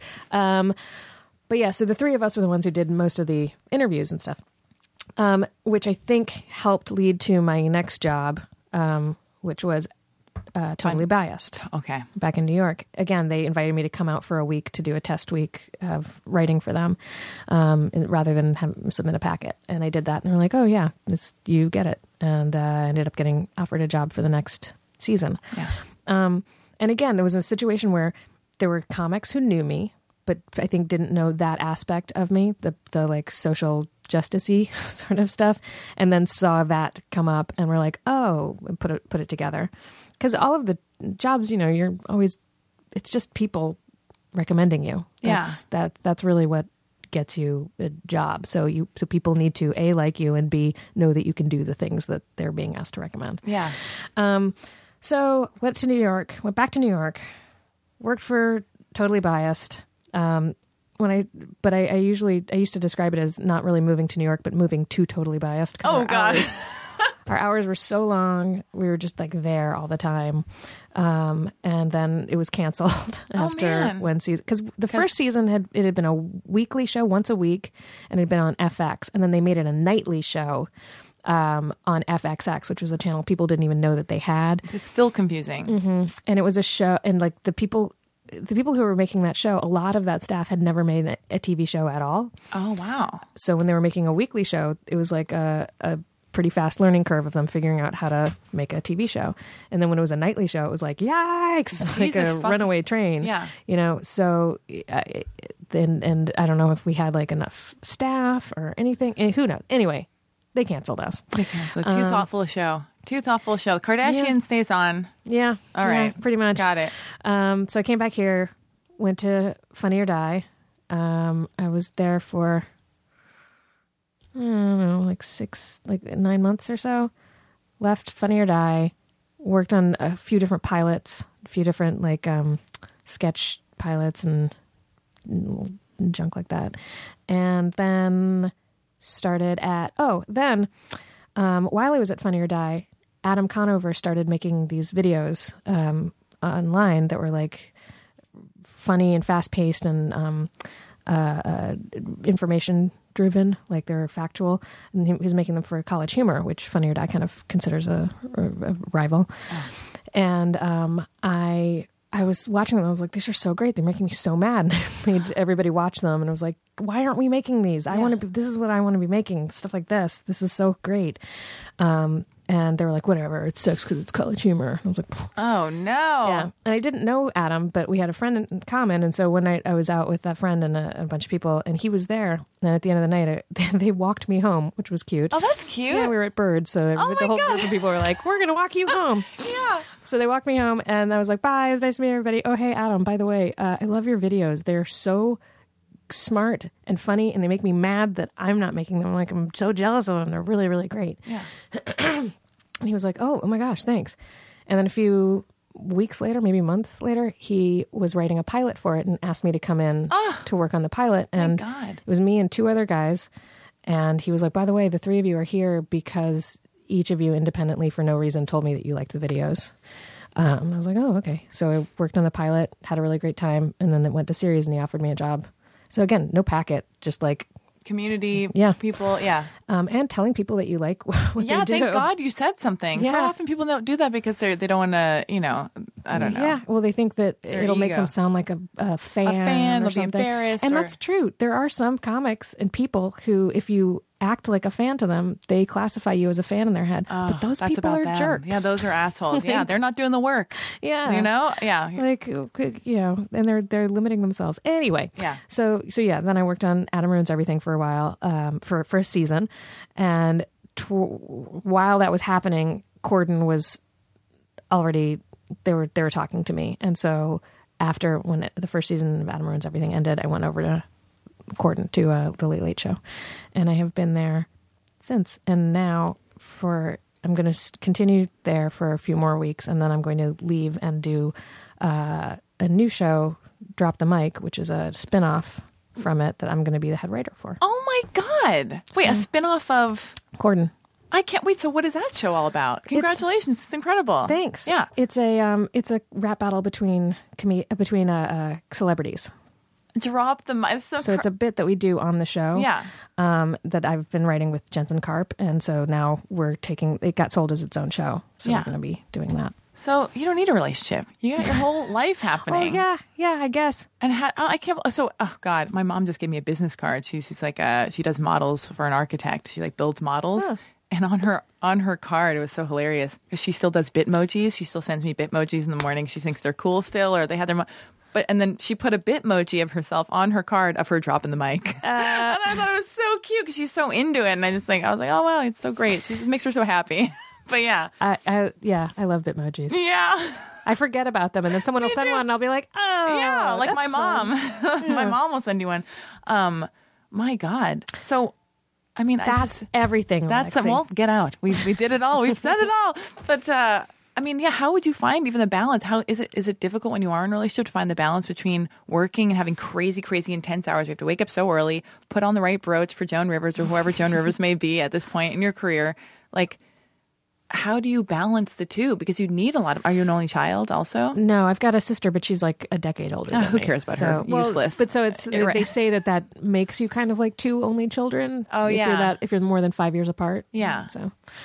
I'm just looking at you with your cute doll face, with your stop. bee stung lips and your Ew, bangs, stop which it. I can relate to. So I feel, growing them out. Oh, you are. I try to sometimes, but I have a scar on my forehead, so I like to cover my that's scar. a cute up. scar. Thank you. I feel it's like a pork chop. No. I mean, I don't know. I like pork What are you chops. talking about? I just think it's shaped like a pork chop. I had little short bangs, which I liked. Yeah, I saw those. But then it got too much. I cut too much of the hair into the bangs, and I was like, all right, we gotta reset this situation. Yeah. Growing them out.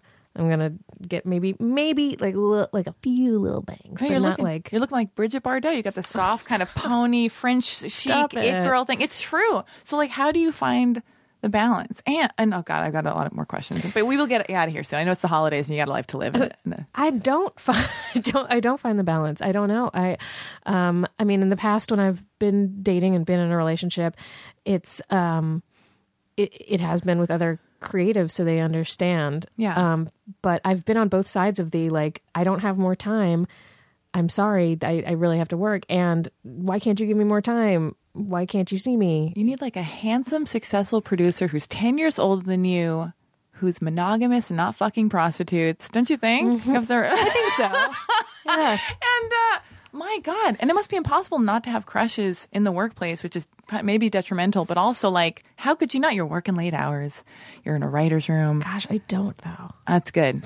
Listen, I don't. that was a test. You passed. No, I mean, I think How sexy is that though? A writer? Is it primarily men too, which is irritating, but also it is, but they end up feeling like brothers. Yeah. Like, and also in a writer's room, you're with them so much. Yeah. I don't know. Maybe there are people who are like you see the worst sides. suave and classy, but I feel like I've seen them all like put their frogs in their desk drawers to go to a meeting. Do you know what I mean? Like, They're okay, What? I don't even know what that means. like they're like you just they seem like a bunch of little brothers, you know? Yeah. Where they're like, I don't know. Also, none of them are available. None of them are available. No. Yeah. But yeah, it really doesn't have that energy. Do you feel like you have to be vigilant in situations? Because I feel like I feel like in this world, it's just so primarily, it's just a lot of men. It's a lot of men, and there's a lot. I feel like there's a lot of residual, like especially if men of a certain age, like who are, I don't know, executives or managers or agents or whatever, and let's say they're older and they're a lot. It's just, I just feel like I've been in a lot of rooms where I'm the only girl.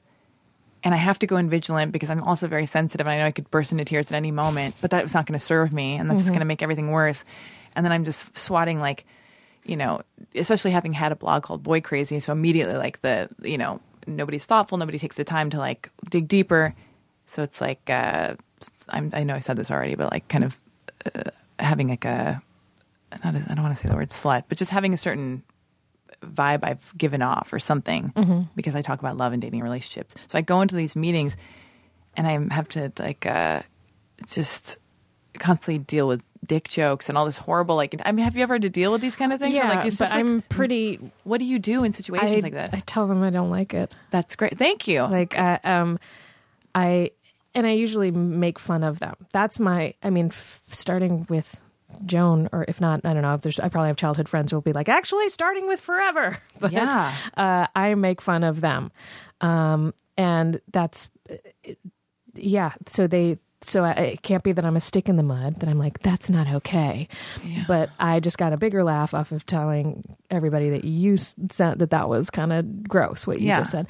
And it also, if there's a laugh involved, it feels like, hey, see, I'm not trying to cut your balls off, weirdo. Yeah. I'm just trying to not have that in my environment. But it is it's a delicate dance though, because It is. like, so if you tell jokes about dating or whatever, do you ever talk about sex in your? I haven't seen every single thing. I don't really like. I have some stuff about it, a little bit, but not really. Okay, because I feel like it still happens to other friends who because I guess I'm working through a residual persona that I had a while back that I'm trying to fight and like evolve past. But other girlfriends who are in situations that are in comedy, they have to deal with the same stuff, and they're just so much tougher than I am. They're that's so much energy to like walk into a room, be vigilant, know what you're going to get into, and then be prepared to like be real sharp and fast. Because I'm just like, can't everybody just be nice and kind and thoughtful? But they can't. Here's another thing. Tell me, yeah. My view with heckling is you better be good at heckling to heckle me. So like if somebody's like quietly heckling or Yeah. like said something unintelligible, I ignore them. I'm like, they get better at heckling. Oh yeah, that's good. And like, I feel like that's kind of an attitude that like make them be aggressively shitty. Like unless someone is aggressively shitty to you. Oh, also, the whole pin in that, Yeah. with email, you know, like sometimes you're like, what the fuck was that email? Like somebody sends you a shitty email. Or even on social media. Yeah. I always try to read it in the nicest possible voice, but I also write back to it as though they have said exactly what I want them to say, which puts them in a position to either agree to what I want them to say or double down on being an asshole and be like, no, you misunderstood me. I meant fuck you. Like, no one's going to do that. Yeah.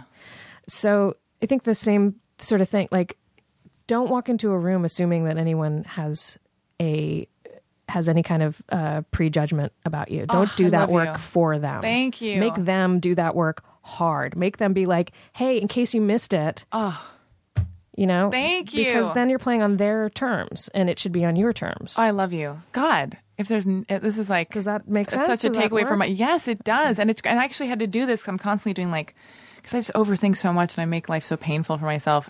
And I went on a second date with a guy, and I just wasn't calm in my skin. I was feeling very just really insecure that day. And I'm just with him in the silence of our date. We're just, I don't know what we were doing. I don't know, it's a Philharmonic or whatever. It was very cool. Very cool. But I'm thinking, I had all these horrible thoughts in my head, like, oh my God, he doesn't like me or blah, blah. Are you okay, Aristotle? We're trying to have a talk laughing here. at us. Okay. Oh, God. I think he's holding back phlegm. He's got a cold. Stay away from us. Stay right there. But I was having all these horrible thoughts like, oh, he doesn't really like me, or I'm not looking cute, or my thighs are too big, or just all the worst, meanest thoughts. And then I just said, stop it. Just assume the guy he loves you. He loves me. So I just tried to turn it into the complete opposite, and because both might be completely wrong, but but it just was so helpful to be delusionally kind to myself and assuming the best from him, because I've already assumed the worst from most people I date, but it's all just voices in my head. Mm-hmm. So that's helpful to me to know to go into a room and just not enter, on their terms and assuming that they mean the meanest thing. Walk in like a boss bitch, Walking like a boss bitch. you know? Oh my God. Make people have to shout no Mean at you. stuff? Yeah.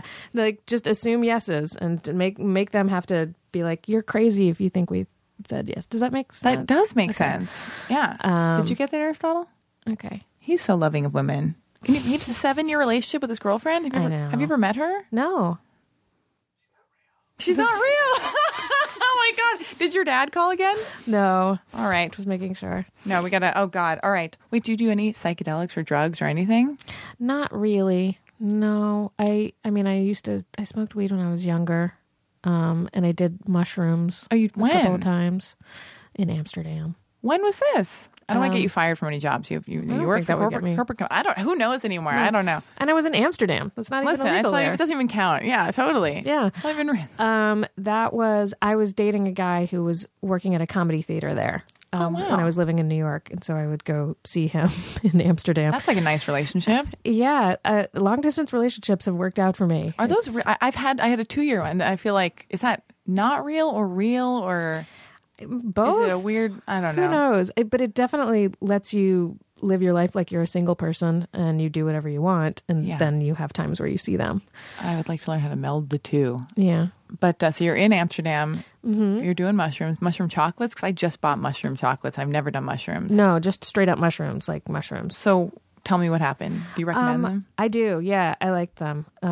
It was like, I just, you walk around stuff and stuff looks like more meaningful and feels more meaningful, and like sounds are strange. I remember there was a Christmas tree fire. They were burning old Christmas trees. And I remember sitting and watching that for, I think of it like 5 minutes. It might have been 2 hours. Yeah. And being like, oh, I get it. Fire is a performer. And all it wants is to perform for us. It just wants to dance for us. But every time it does, it destroys things. So we can never get the satisfaction that it wants. And that was my big mushrooms takeaway. Is that a bit? Do you have No. like any of this in your act? No. Jesus. And Well, think about that. yeah, I remember like, yeah, just like you see, for me, I would like see different things and be like, that means something. That means something. Yeah. And my boyfriend at the time had a much different reaction to mushrooms. His thing was, they're all trying to get us. Oh God. All the animals are really robots, and no one knows. You can't tell the ones that are real from the robots. And then he would cry. Oh man. So we didn't do that too much. Yeah. Because while I'm like, there's wonder everywhere, he's like, there's threats everywhere. Well, Jesus, I'm glad that didn't work out. Yeah, I know. But yeah. I also remember going to see movies when we were in Amsterdam because, like, you know, I was also really young. But after a few days there, it just felt like I was high all the time. And I remember we walked out of a movie theater, or we walked out of a movie, and there was a poster for an upcoming movie on the wall, or just another movie on the wall. And while we're walking out, I was like, oh my God, we should see that. And he was like, we just did. We were walking out of that movie. And I was like, oh, I don't remember it. Oh my God. He was like, you need to go home. Do you subscribe to traditional gender roles in dating? Because I feel like you're A little bit. like when a guy asks you on a date, do you want him to pay? Do you offer to pay? Like, because I'm interested. offer to pay. You offer to pay? Tell me about that because I'm I always. offer to split it. Do you? Yeah. Yeah. Tell me about that. But I 'cause- like it when they're like, no, let me. Yeah. Why the fuck is that? I dated a guy who was making a lot less money than me, though, Yeah. and I ended up paying. Like, I was like, come on now, or I would like not pay in front. Like, I would just take care of it, you know, because I felt like I'm making more. The whole reason that started, or part of the reason that started, was because men were making more money than women. Yeah. And so if that's not the situation, it doesn't feel well, it's really still fair. not equal. It's still not equal. Yeah, no, it's still not equal. But yeah, I like it when I think that it doesn't even have to be gender roles. Like, I like when someone puts effort into things and wants to show you that they thought about this and care about you, like planning a date and wanting to come and pick you up and do all of that stuff. It's like saying, I think you are special. I want to treat you like you're special. Yeah, but why can't women? But it's not as Women do that with our mouths on their dicks. That's true. That's what I'm saying. Also, That's how we say, yes, you're special. Yes. But yeah, you know, like I think there are different ways you try to do it, but Yeah.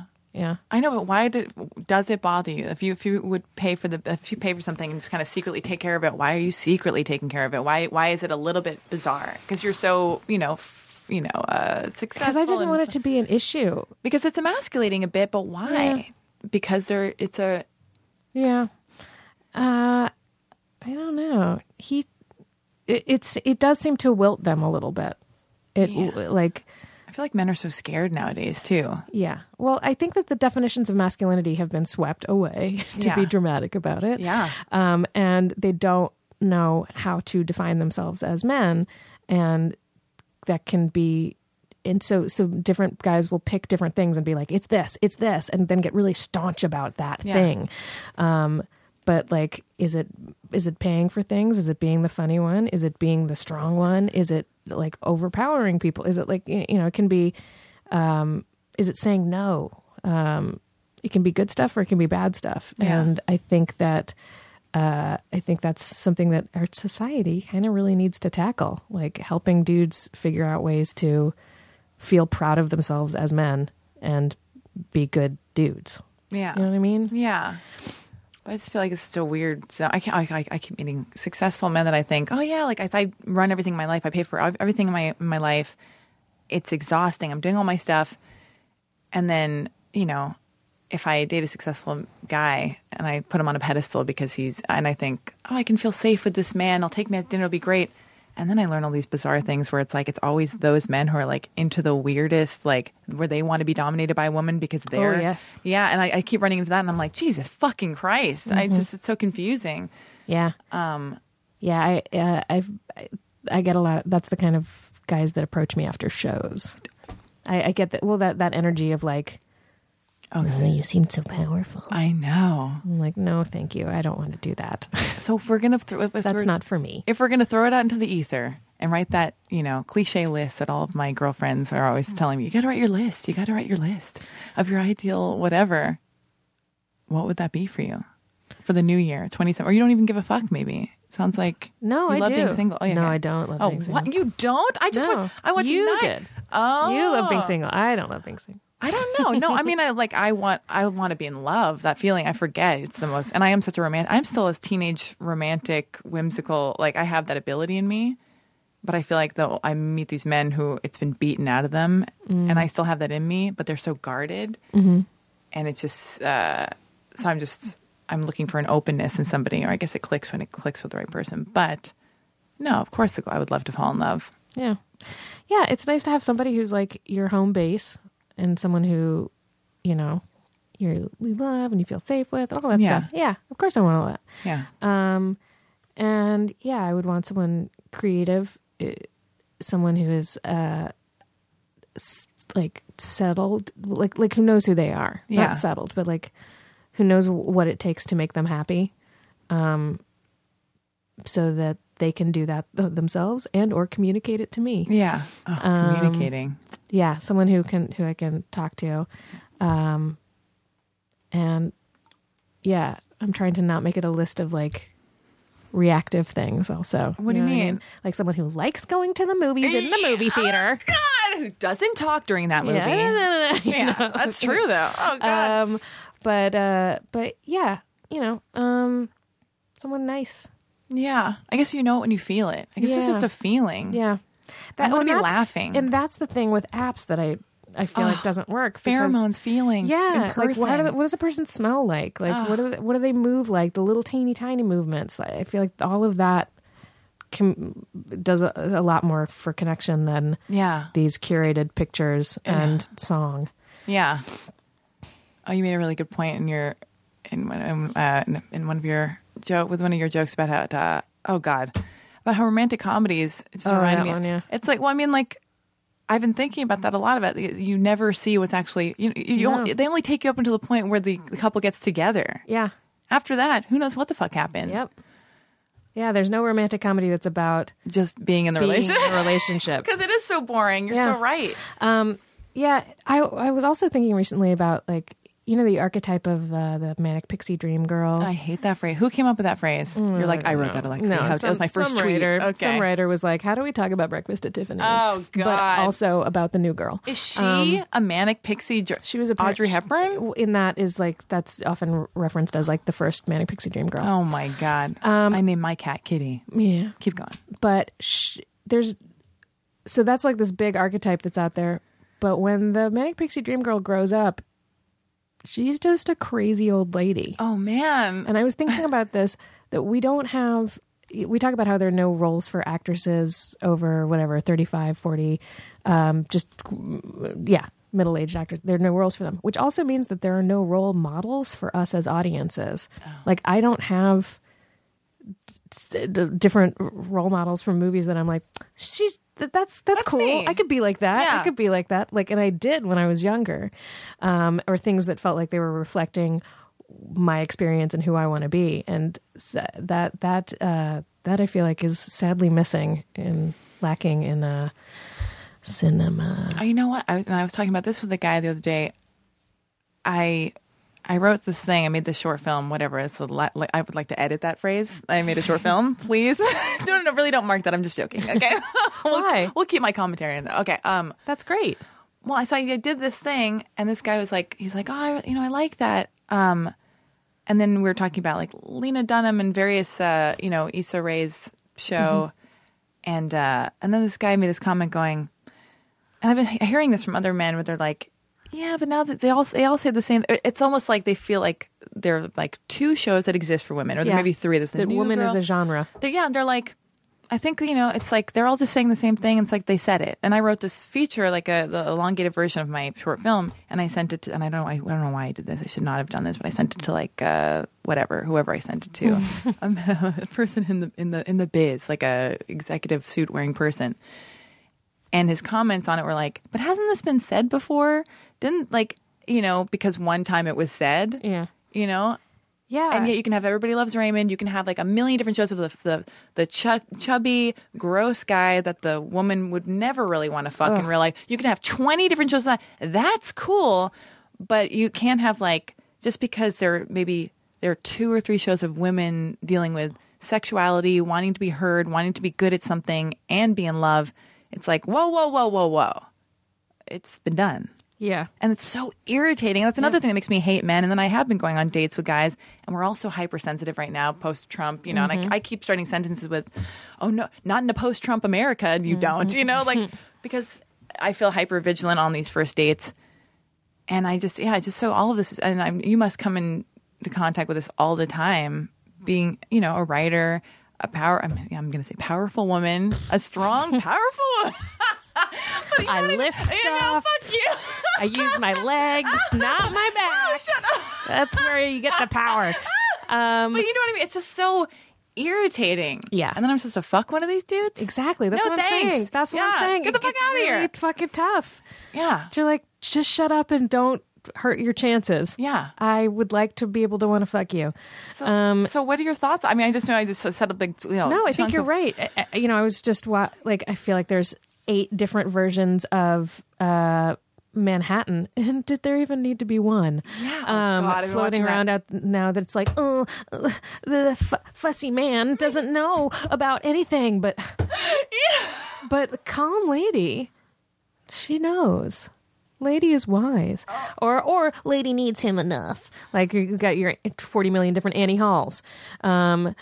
So yeah, and they don't see that. They don't. I mean, it's the same thing, you know, with like, I don't know. I think you're totally right, and it's a bummer, but it's why we need more female executives and people recognizing female audiences. I feel like my stand-up improved, or my experience of doing my stand-up improved a ton when I realized I perform for the women in the audience. I love that. It makes me so happy. They're like the guys. Because you are that role model. You're talking about the role model you're looking for. You are that. Oh, that's nice. No, that's what you're going to be like when girls, you know, because young girls listen to this show and like, and I get these emails and everything you're telling me, you're giving me advice and we're having this conversation, but they're eavesdropping on our conversation and they're looking to you and they're looking to me being honest and brave talking about this stuff. And it will be helpful because, yeah, so you are that. So that's important. that's nice. But go on. So, yes. But yeah, I perform for the women in the audience, and the men often laugh also. Yeah. Not all the time, especially in clubs. Sometimes they just look at me like, "What is this?" And I'm like, well, "You'll catch on." Yeah. Yeah. But the women laugh, but they laugh with their hands over their mouths. That's how we eat. Keep going. But I feel like it's like we all have to stop laughing with our hands over our mouths, metaphorically. Yeah. And like show ourselves as an audience, as consumers, and say how we really feel about things. Because I think also we got tricked into feeling like we'll be unlovable / unfuckable if we say, no, I don't like this. I do like this, even though you don't. You know, we've got chick flicks that guys agree to go to. Like, why don't we call like a movie? And why don't we call action movies dick flicks? That we're like, I guess I got to go to this if I'm going to get some dick later. Yeah, you know, like because they are recognized as an audience, and they are. So yeah, stop laughing with it. Take your hands off of your mouth. Yeah, make noises. Oh, ah. Yeah, I had this weird moment the other day. Oh, were you protective of me with that Dino Stamatopoulos Andy Dick comment thing? You don't remember? I thought we were friends. I can't believe it. Oh, well. Yeah, He's just an observer. He's just an observer. Just doing his thing, letting his freak fly. Okay. Oh, well, I had Dino Stamatopoulos. Do you know that guy? Mm-hmm. I don't know him, but I know who he is. So he's like, you know, and I have a fondness for him. He's fucked up and bizarre and brilliant, you know, of an old, I don't know. And then he has a podcast with Andy Dick called Skull Juice. And then I heard them talking about me and making a joke. And I just got so rattled where it's like, because I had this blog boy crazy. That's why I'm talking about this so much, because it all just happened. And Dino was telling Andy, who's recently fallen off the wagon, and that's out there. I'm not outing him, but saying, oh, you got to, because he was supposed to be on this podcast. He's like, you got to return Alexi's text to be on her show. And Andy was like, oh, I'll be on her show. Made some kind of like, and then Dino goes, well, she is boy crazy. She might have sex with you. And then Andy took it to another level, going like, yeah, I'll fuck the shit out of her. Like, you know, does she need to be all this stuff? And I got so rattled. And that's their podcast. And that's their podcast. And that's a fine conversation for people to have, I guess. You know, I mean, I'm sure we would say things like that about it, but that's her podcast. Well, then I called up Dino, livid, because I didn't take the time, like you said, take a bit of time to respond to the email, and I've got to learn that about social media, where I don't get so reactive, which is probably why I should meditate. But I called him up because I have a fondness for him, I have a friendship with him, I like him, I recognize that he's fucked up, and I was like, I can't believe you said that. Like, I was so irritated, and then I just called my mom. My mom goes, you know what? Just don't let outside forces rattle you so much. And I listened back to the thing, and I kind of calmed down, and I went, and then my stance on it was like, oh yeah, these two boneheads making jokes. It makes me sound desirable, as if I would ever even fuck these idiots. And then it made me feel like I rose above it, and I laughed, and I'm still friends with Dino. But then my friends were like, you shouldn't be friends because that was rude. And so I'm just like, I don't even know, like, how would you deal with a situation like that? Because I just want to empower myself and go, I don't give a fuck, and I know who I'm fucking, I know who don't. These are like little children. Mm-hmm. But then, because I'm like, do you cut everybody out of your life? Or is that horror? I don't know. No, I don't. Well, I think that you can. I think there's also an option for you to look at a situation and be like, all right, I learned something about a bunch of people, and they don't need to know exactly what I learned, but I still learned it. Yeah, like you don't have to say like, here's who you are and what you are, because you're not going to change people. Yeah.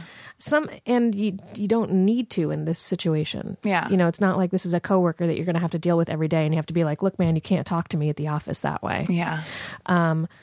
But you learned something about who these people are. Yeah. And you get to decide what exactly that was, because also your relationship with each of them, and you know what they said and what the tone was. Yeah. And it's you have nothing that is counting on either of them, correct? Yeah, no. So you learned something. Yeah. Yeah. All right. And it's not your obligation to teach them to be better people or to tell them what you learned. Yeah. That's a good point. That is a good point. What are you doing for New Year's as we land this plane? This will come out after New Year's. What's your plan? I'm going. A friend is having some people over. Yeah. So definitely won't meet anybody. You definitely why? No, wait. So are you on the apps? Are you live on the apps? Where can men find you? No. Where can all the woke, thoughtful, handsome, tall men find you? Do you respond to DMs? I don't. I'm not. I don't. I'm just kidding. I'm just kidding. I'm sorry. I just love talking about love and relationships and dating. No, yeah, after I've been like, I hate men. No, sure, DM me, fellas. I'll fucking cut your dick off. No. Oh God. Oh, my friend. I went to Disneyland with a friend who's visiting from Berlin. Oh, that's exciting. It was so fun. It was a guy I dated when I was 18, and then we just he invited me to Disneyland yesterday. It was like this romantic, beautiful thing. But he goes on dates in Germany, and he says it's just the vibe. He'll be on a first date with a girl, and at the end of the date, the woman will go, I don't think I could love you. Or just it's like cut and dry, and he's like, okay. It's just Germans are fucking, no joke. Yeah. Yeah. But I dated a guy with a German mother, and she was like, I like you. Your face looks funny. Like, God! Like you're like, okay, these clothes don't suit you. Oh my God! You're the best person my son has dated. And I'm like, okay. Jesus. Yeah. Ideally, I would like to date a man with no mom, no animals, no sister, no children. Did you snort? Yeah. No, maybe animals are okay. I actually really like dogs and cats. Yeah. Yeah. And you want to know that they can take care of something, and that's why I'm alone. love something. That's true. Good point. I'm learning so much from you today. My God. Let me just look over my copious notes. Make sure I got it all. All right. Okay. Living your life. All right. Yeah. Do you meditate at all? I don't. I should. You I think it don't? would probably help, but I don't. I talk about I'm meditating. a bad sleeper. You're a bad sleeper? Yeah. I mean, I can't. What? I'm not allowed to ask her how she's going to die. What she thinks about death because of Pete Holmes. Aristotle said I can't talk about death on the show because Pete Holmes talks about that, and it's not allowed. How dare you? Never said that. Okay. You got a mic, don't you? I know. What are you hiding? Oh God. Are you religious at all, or Not really. Well, I was brought up Unitarian Universalist, which I really liked, and still consider myself a Unitarian, but I don't go to services. You're looking confused. I want to. Yeah, I was making sure I wasn't keeping you too long. I was looking at the clock, and I want to know what that means. Well, Unitarians believe that that humans need religious community because we create them in every society, in every culture. We figure out something where we all sit around a fire and say specific words and then dance around, and we got to do that. But really, the fire is just trying to perform. Yeah, for us. But it can't be. It can't just be not itself. Everybody can see that. Now they know. but yeah, so humans need religious community, but the idea that I should be able to tell you what to think, or that my ideas are more right or more important than yours, is crazy. Like me and Dino and Andy Dick.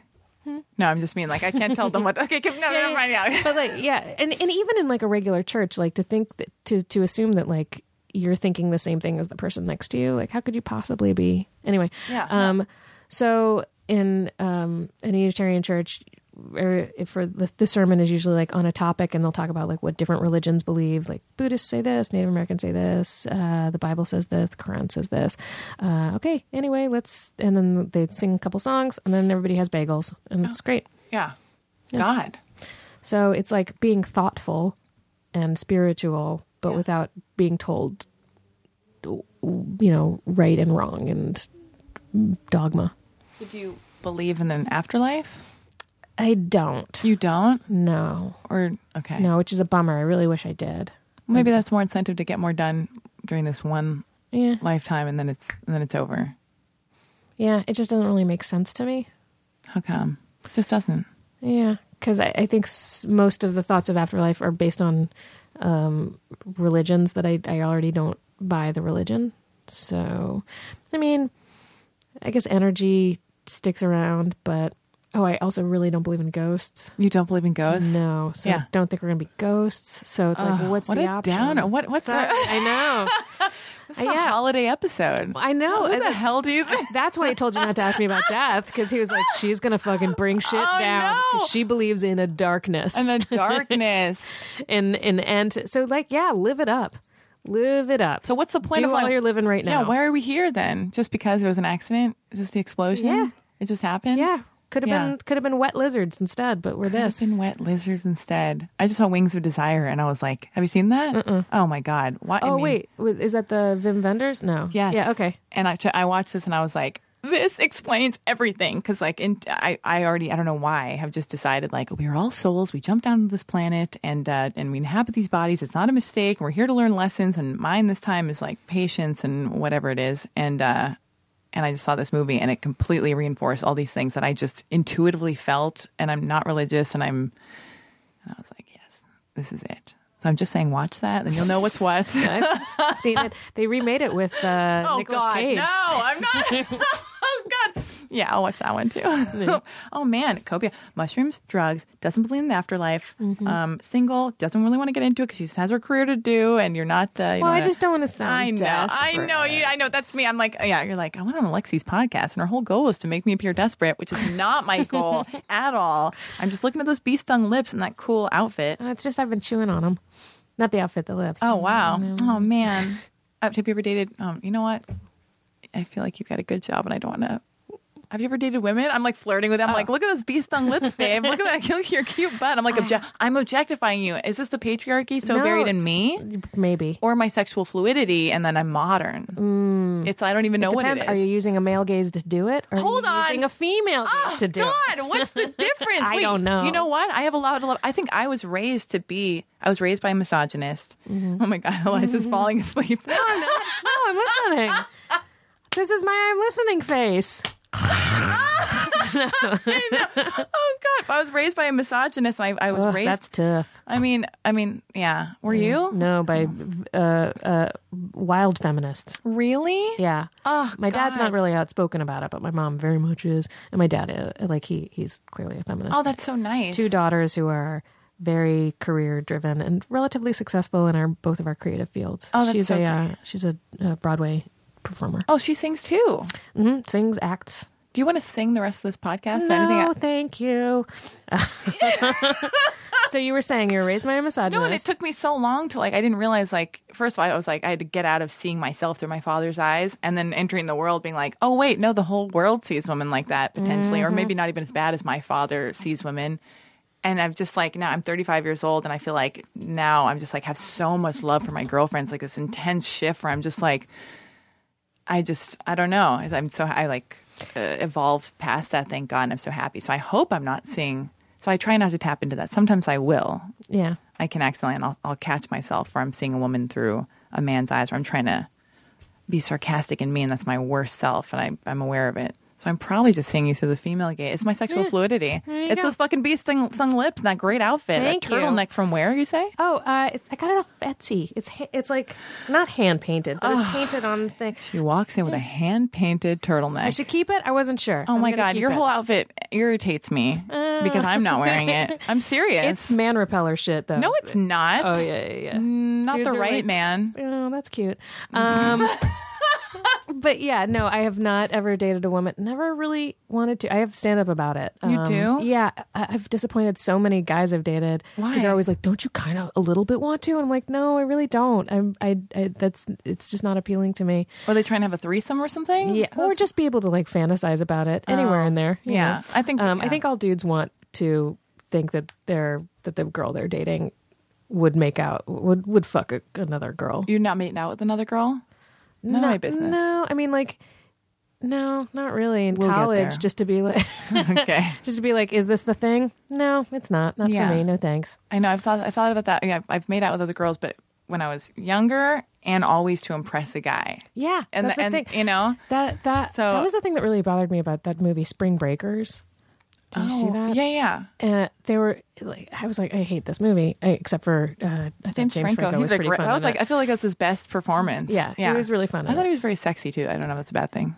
Probably both. Yeah. Okay. But it's so it's supposed to be these girls hanging out together, like having this like crazy, experience. And the whole time it looked like they were being watched by a man, which they were, by a director. Yeah. By what's his name? Who? Because I'm like, the guy he made Kids. Aristotle, look it up. Come on. But I was like, girls never behave that way together. Harmony Korine. Yes. Yeah. I was like, girls never behave that way together. And that doesn't mean that we don't make fun of each other or sometimes try to push each other's boundaries with sexuality or Yeah. like all of those things, but not in the way that was captured. Yeah. The way that was captured was we're trying to titillate a dude. Yeah. We're trying to at least get attention from him. Yeah. And that really bugged me. I was like, you had the opportunity to try to show people something that they hadn't seen and you didn't. Well, what do you think about dancing scenes like in The Holiday when Kate Winslet gets out of bed to like I almost mimic tweeted girl? about this. Why are there's so Nobody many does dancing that. scenes? Nobody does that. But you know what? I was Who like- does the like I'm dancing Yeah. and like the scene in Love Actually where she's like, hold on, I'll be right back. Yeah. I can't believe it. Yes. No. When does that happen? Never. They both have dancing scenes in The Holiday where not Charlize, what am I talking about? Kate Winslet. It's Kate Winslet and Cameron Diaz.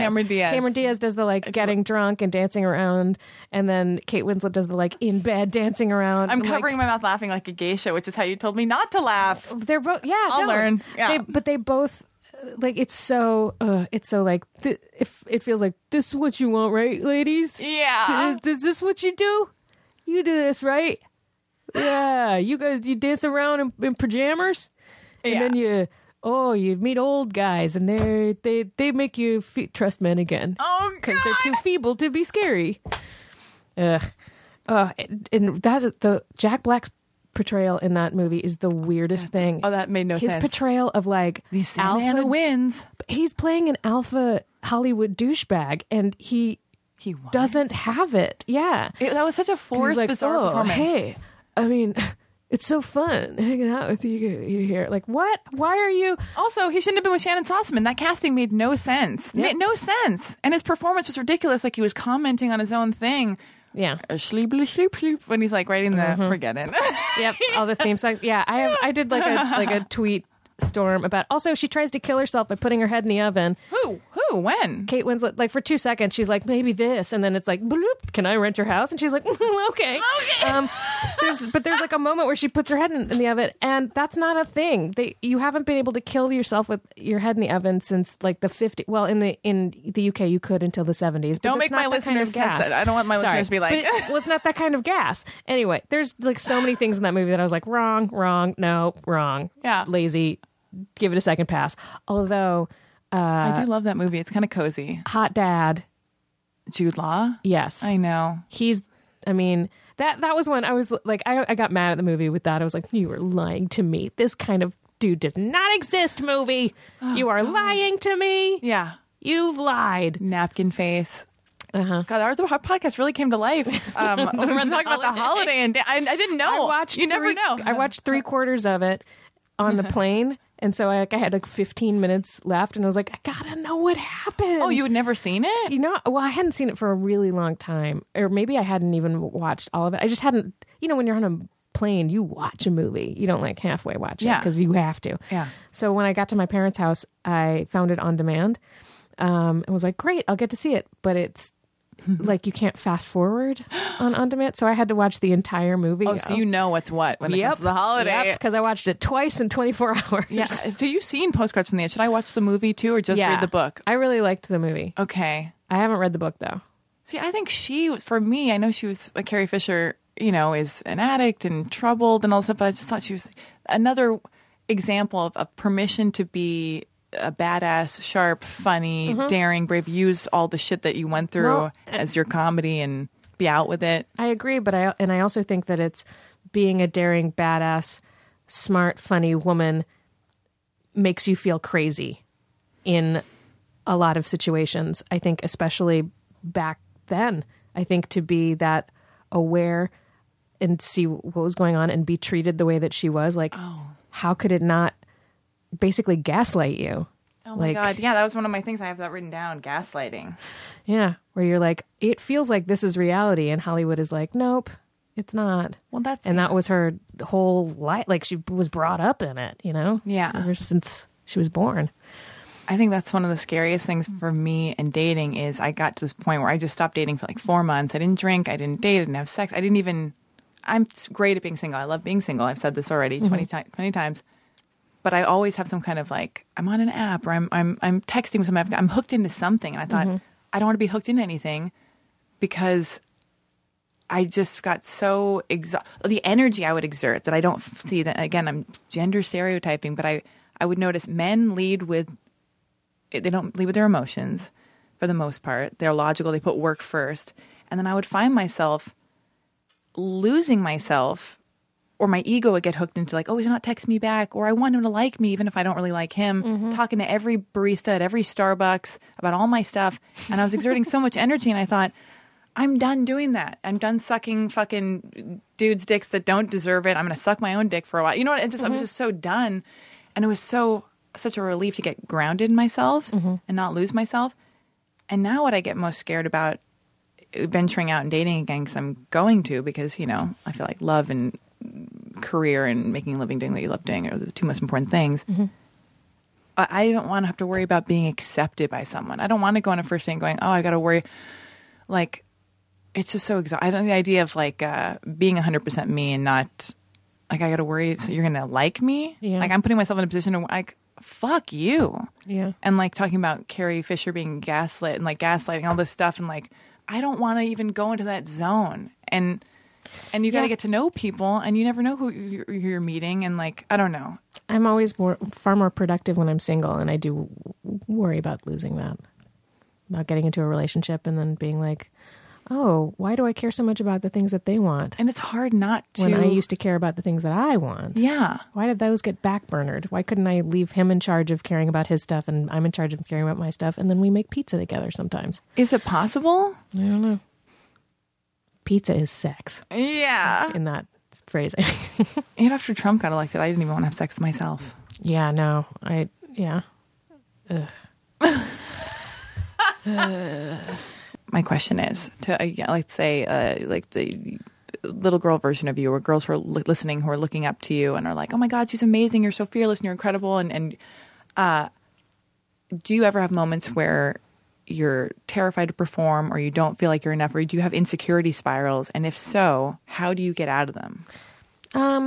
Not really so much with performing. I don't. I'm usually excited to perform, which I think is related. In life, I guess, or in career and hurdles you go through. Yeah.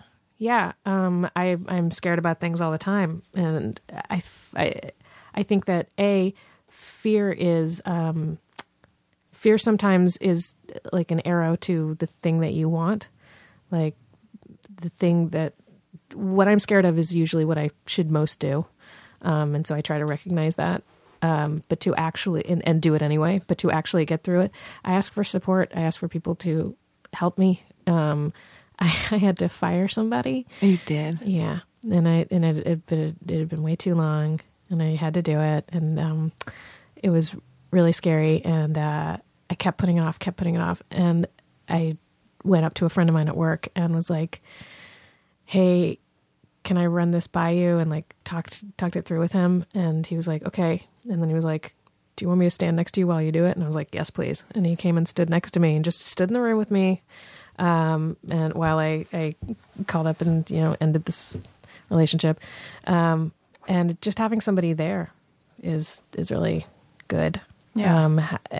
And they don't even have to say anything helpful.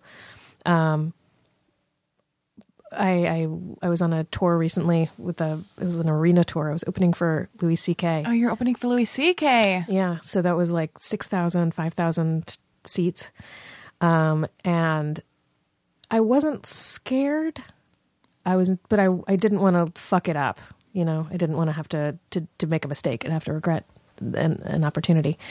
And I would just made sure that I talked to my friends a lot before and after we would go out, before I would do the shows, to remind myself, like, okay, this is who you are. And these people love you even if you fuck up. So it's okay to take a risk with it. You're not gonna be all by yourself if you fuck this up. Yeah. So does that help? That totally helps. Okay. That's great. But, well, how did you end up doing the Louis C.K. thing? How did I end up doing it? How did that happen? Did he come to you and he'd seen your comedy? And a friend again recommended me, and he watched my clips and hired me. How I found out about it was I got an email one night that was like, "Hey, Louis C.K., I'm Louis C.K.'s assistant. He would like you to open for him starting day after tomorrow."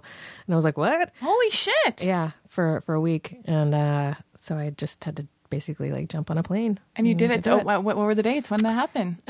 It was like 4 weeks ago. Oh my God. 3 weeks ago. It was Vancouver and Seattle. Was it a blast? It was really fun. Yeah. It was great. Like, I watched his sets every night. It was the same set. I mean, like with some changes, but it was great every night. And it was really fun to get to do it and see what it was like performing for that many people. Oh my God. Well, listen, I'm landing this plane. Okay. I appreciate you being here, inspiring the girls who are listening.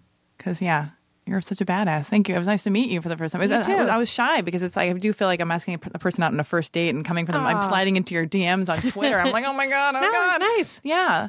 Hey, Aristotle, thank you. Another thing you've set up. Aristotle's always alerting me to like special people I should be talking to on the show. So thank you for being here. He's the best. He is the best. This one's dedicated to you, Aristotle. All right. Thank you for being here. Bye. Bye. Now leaving Nerdist.com.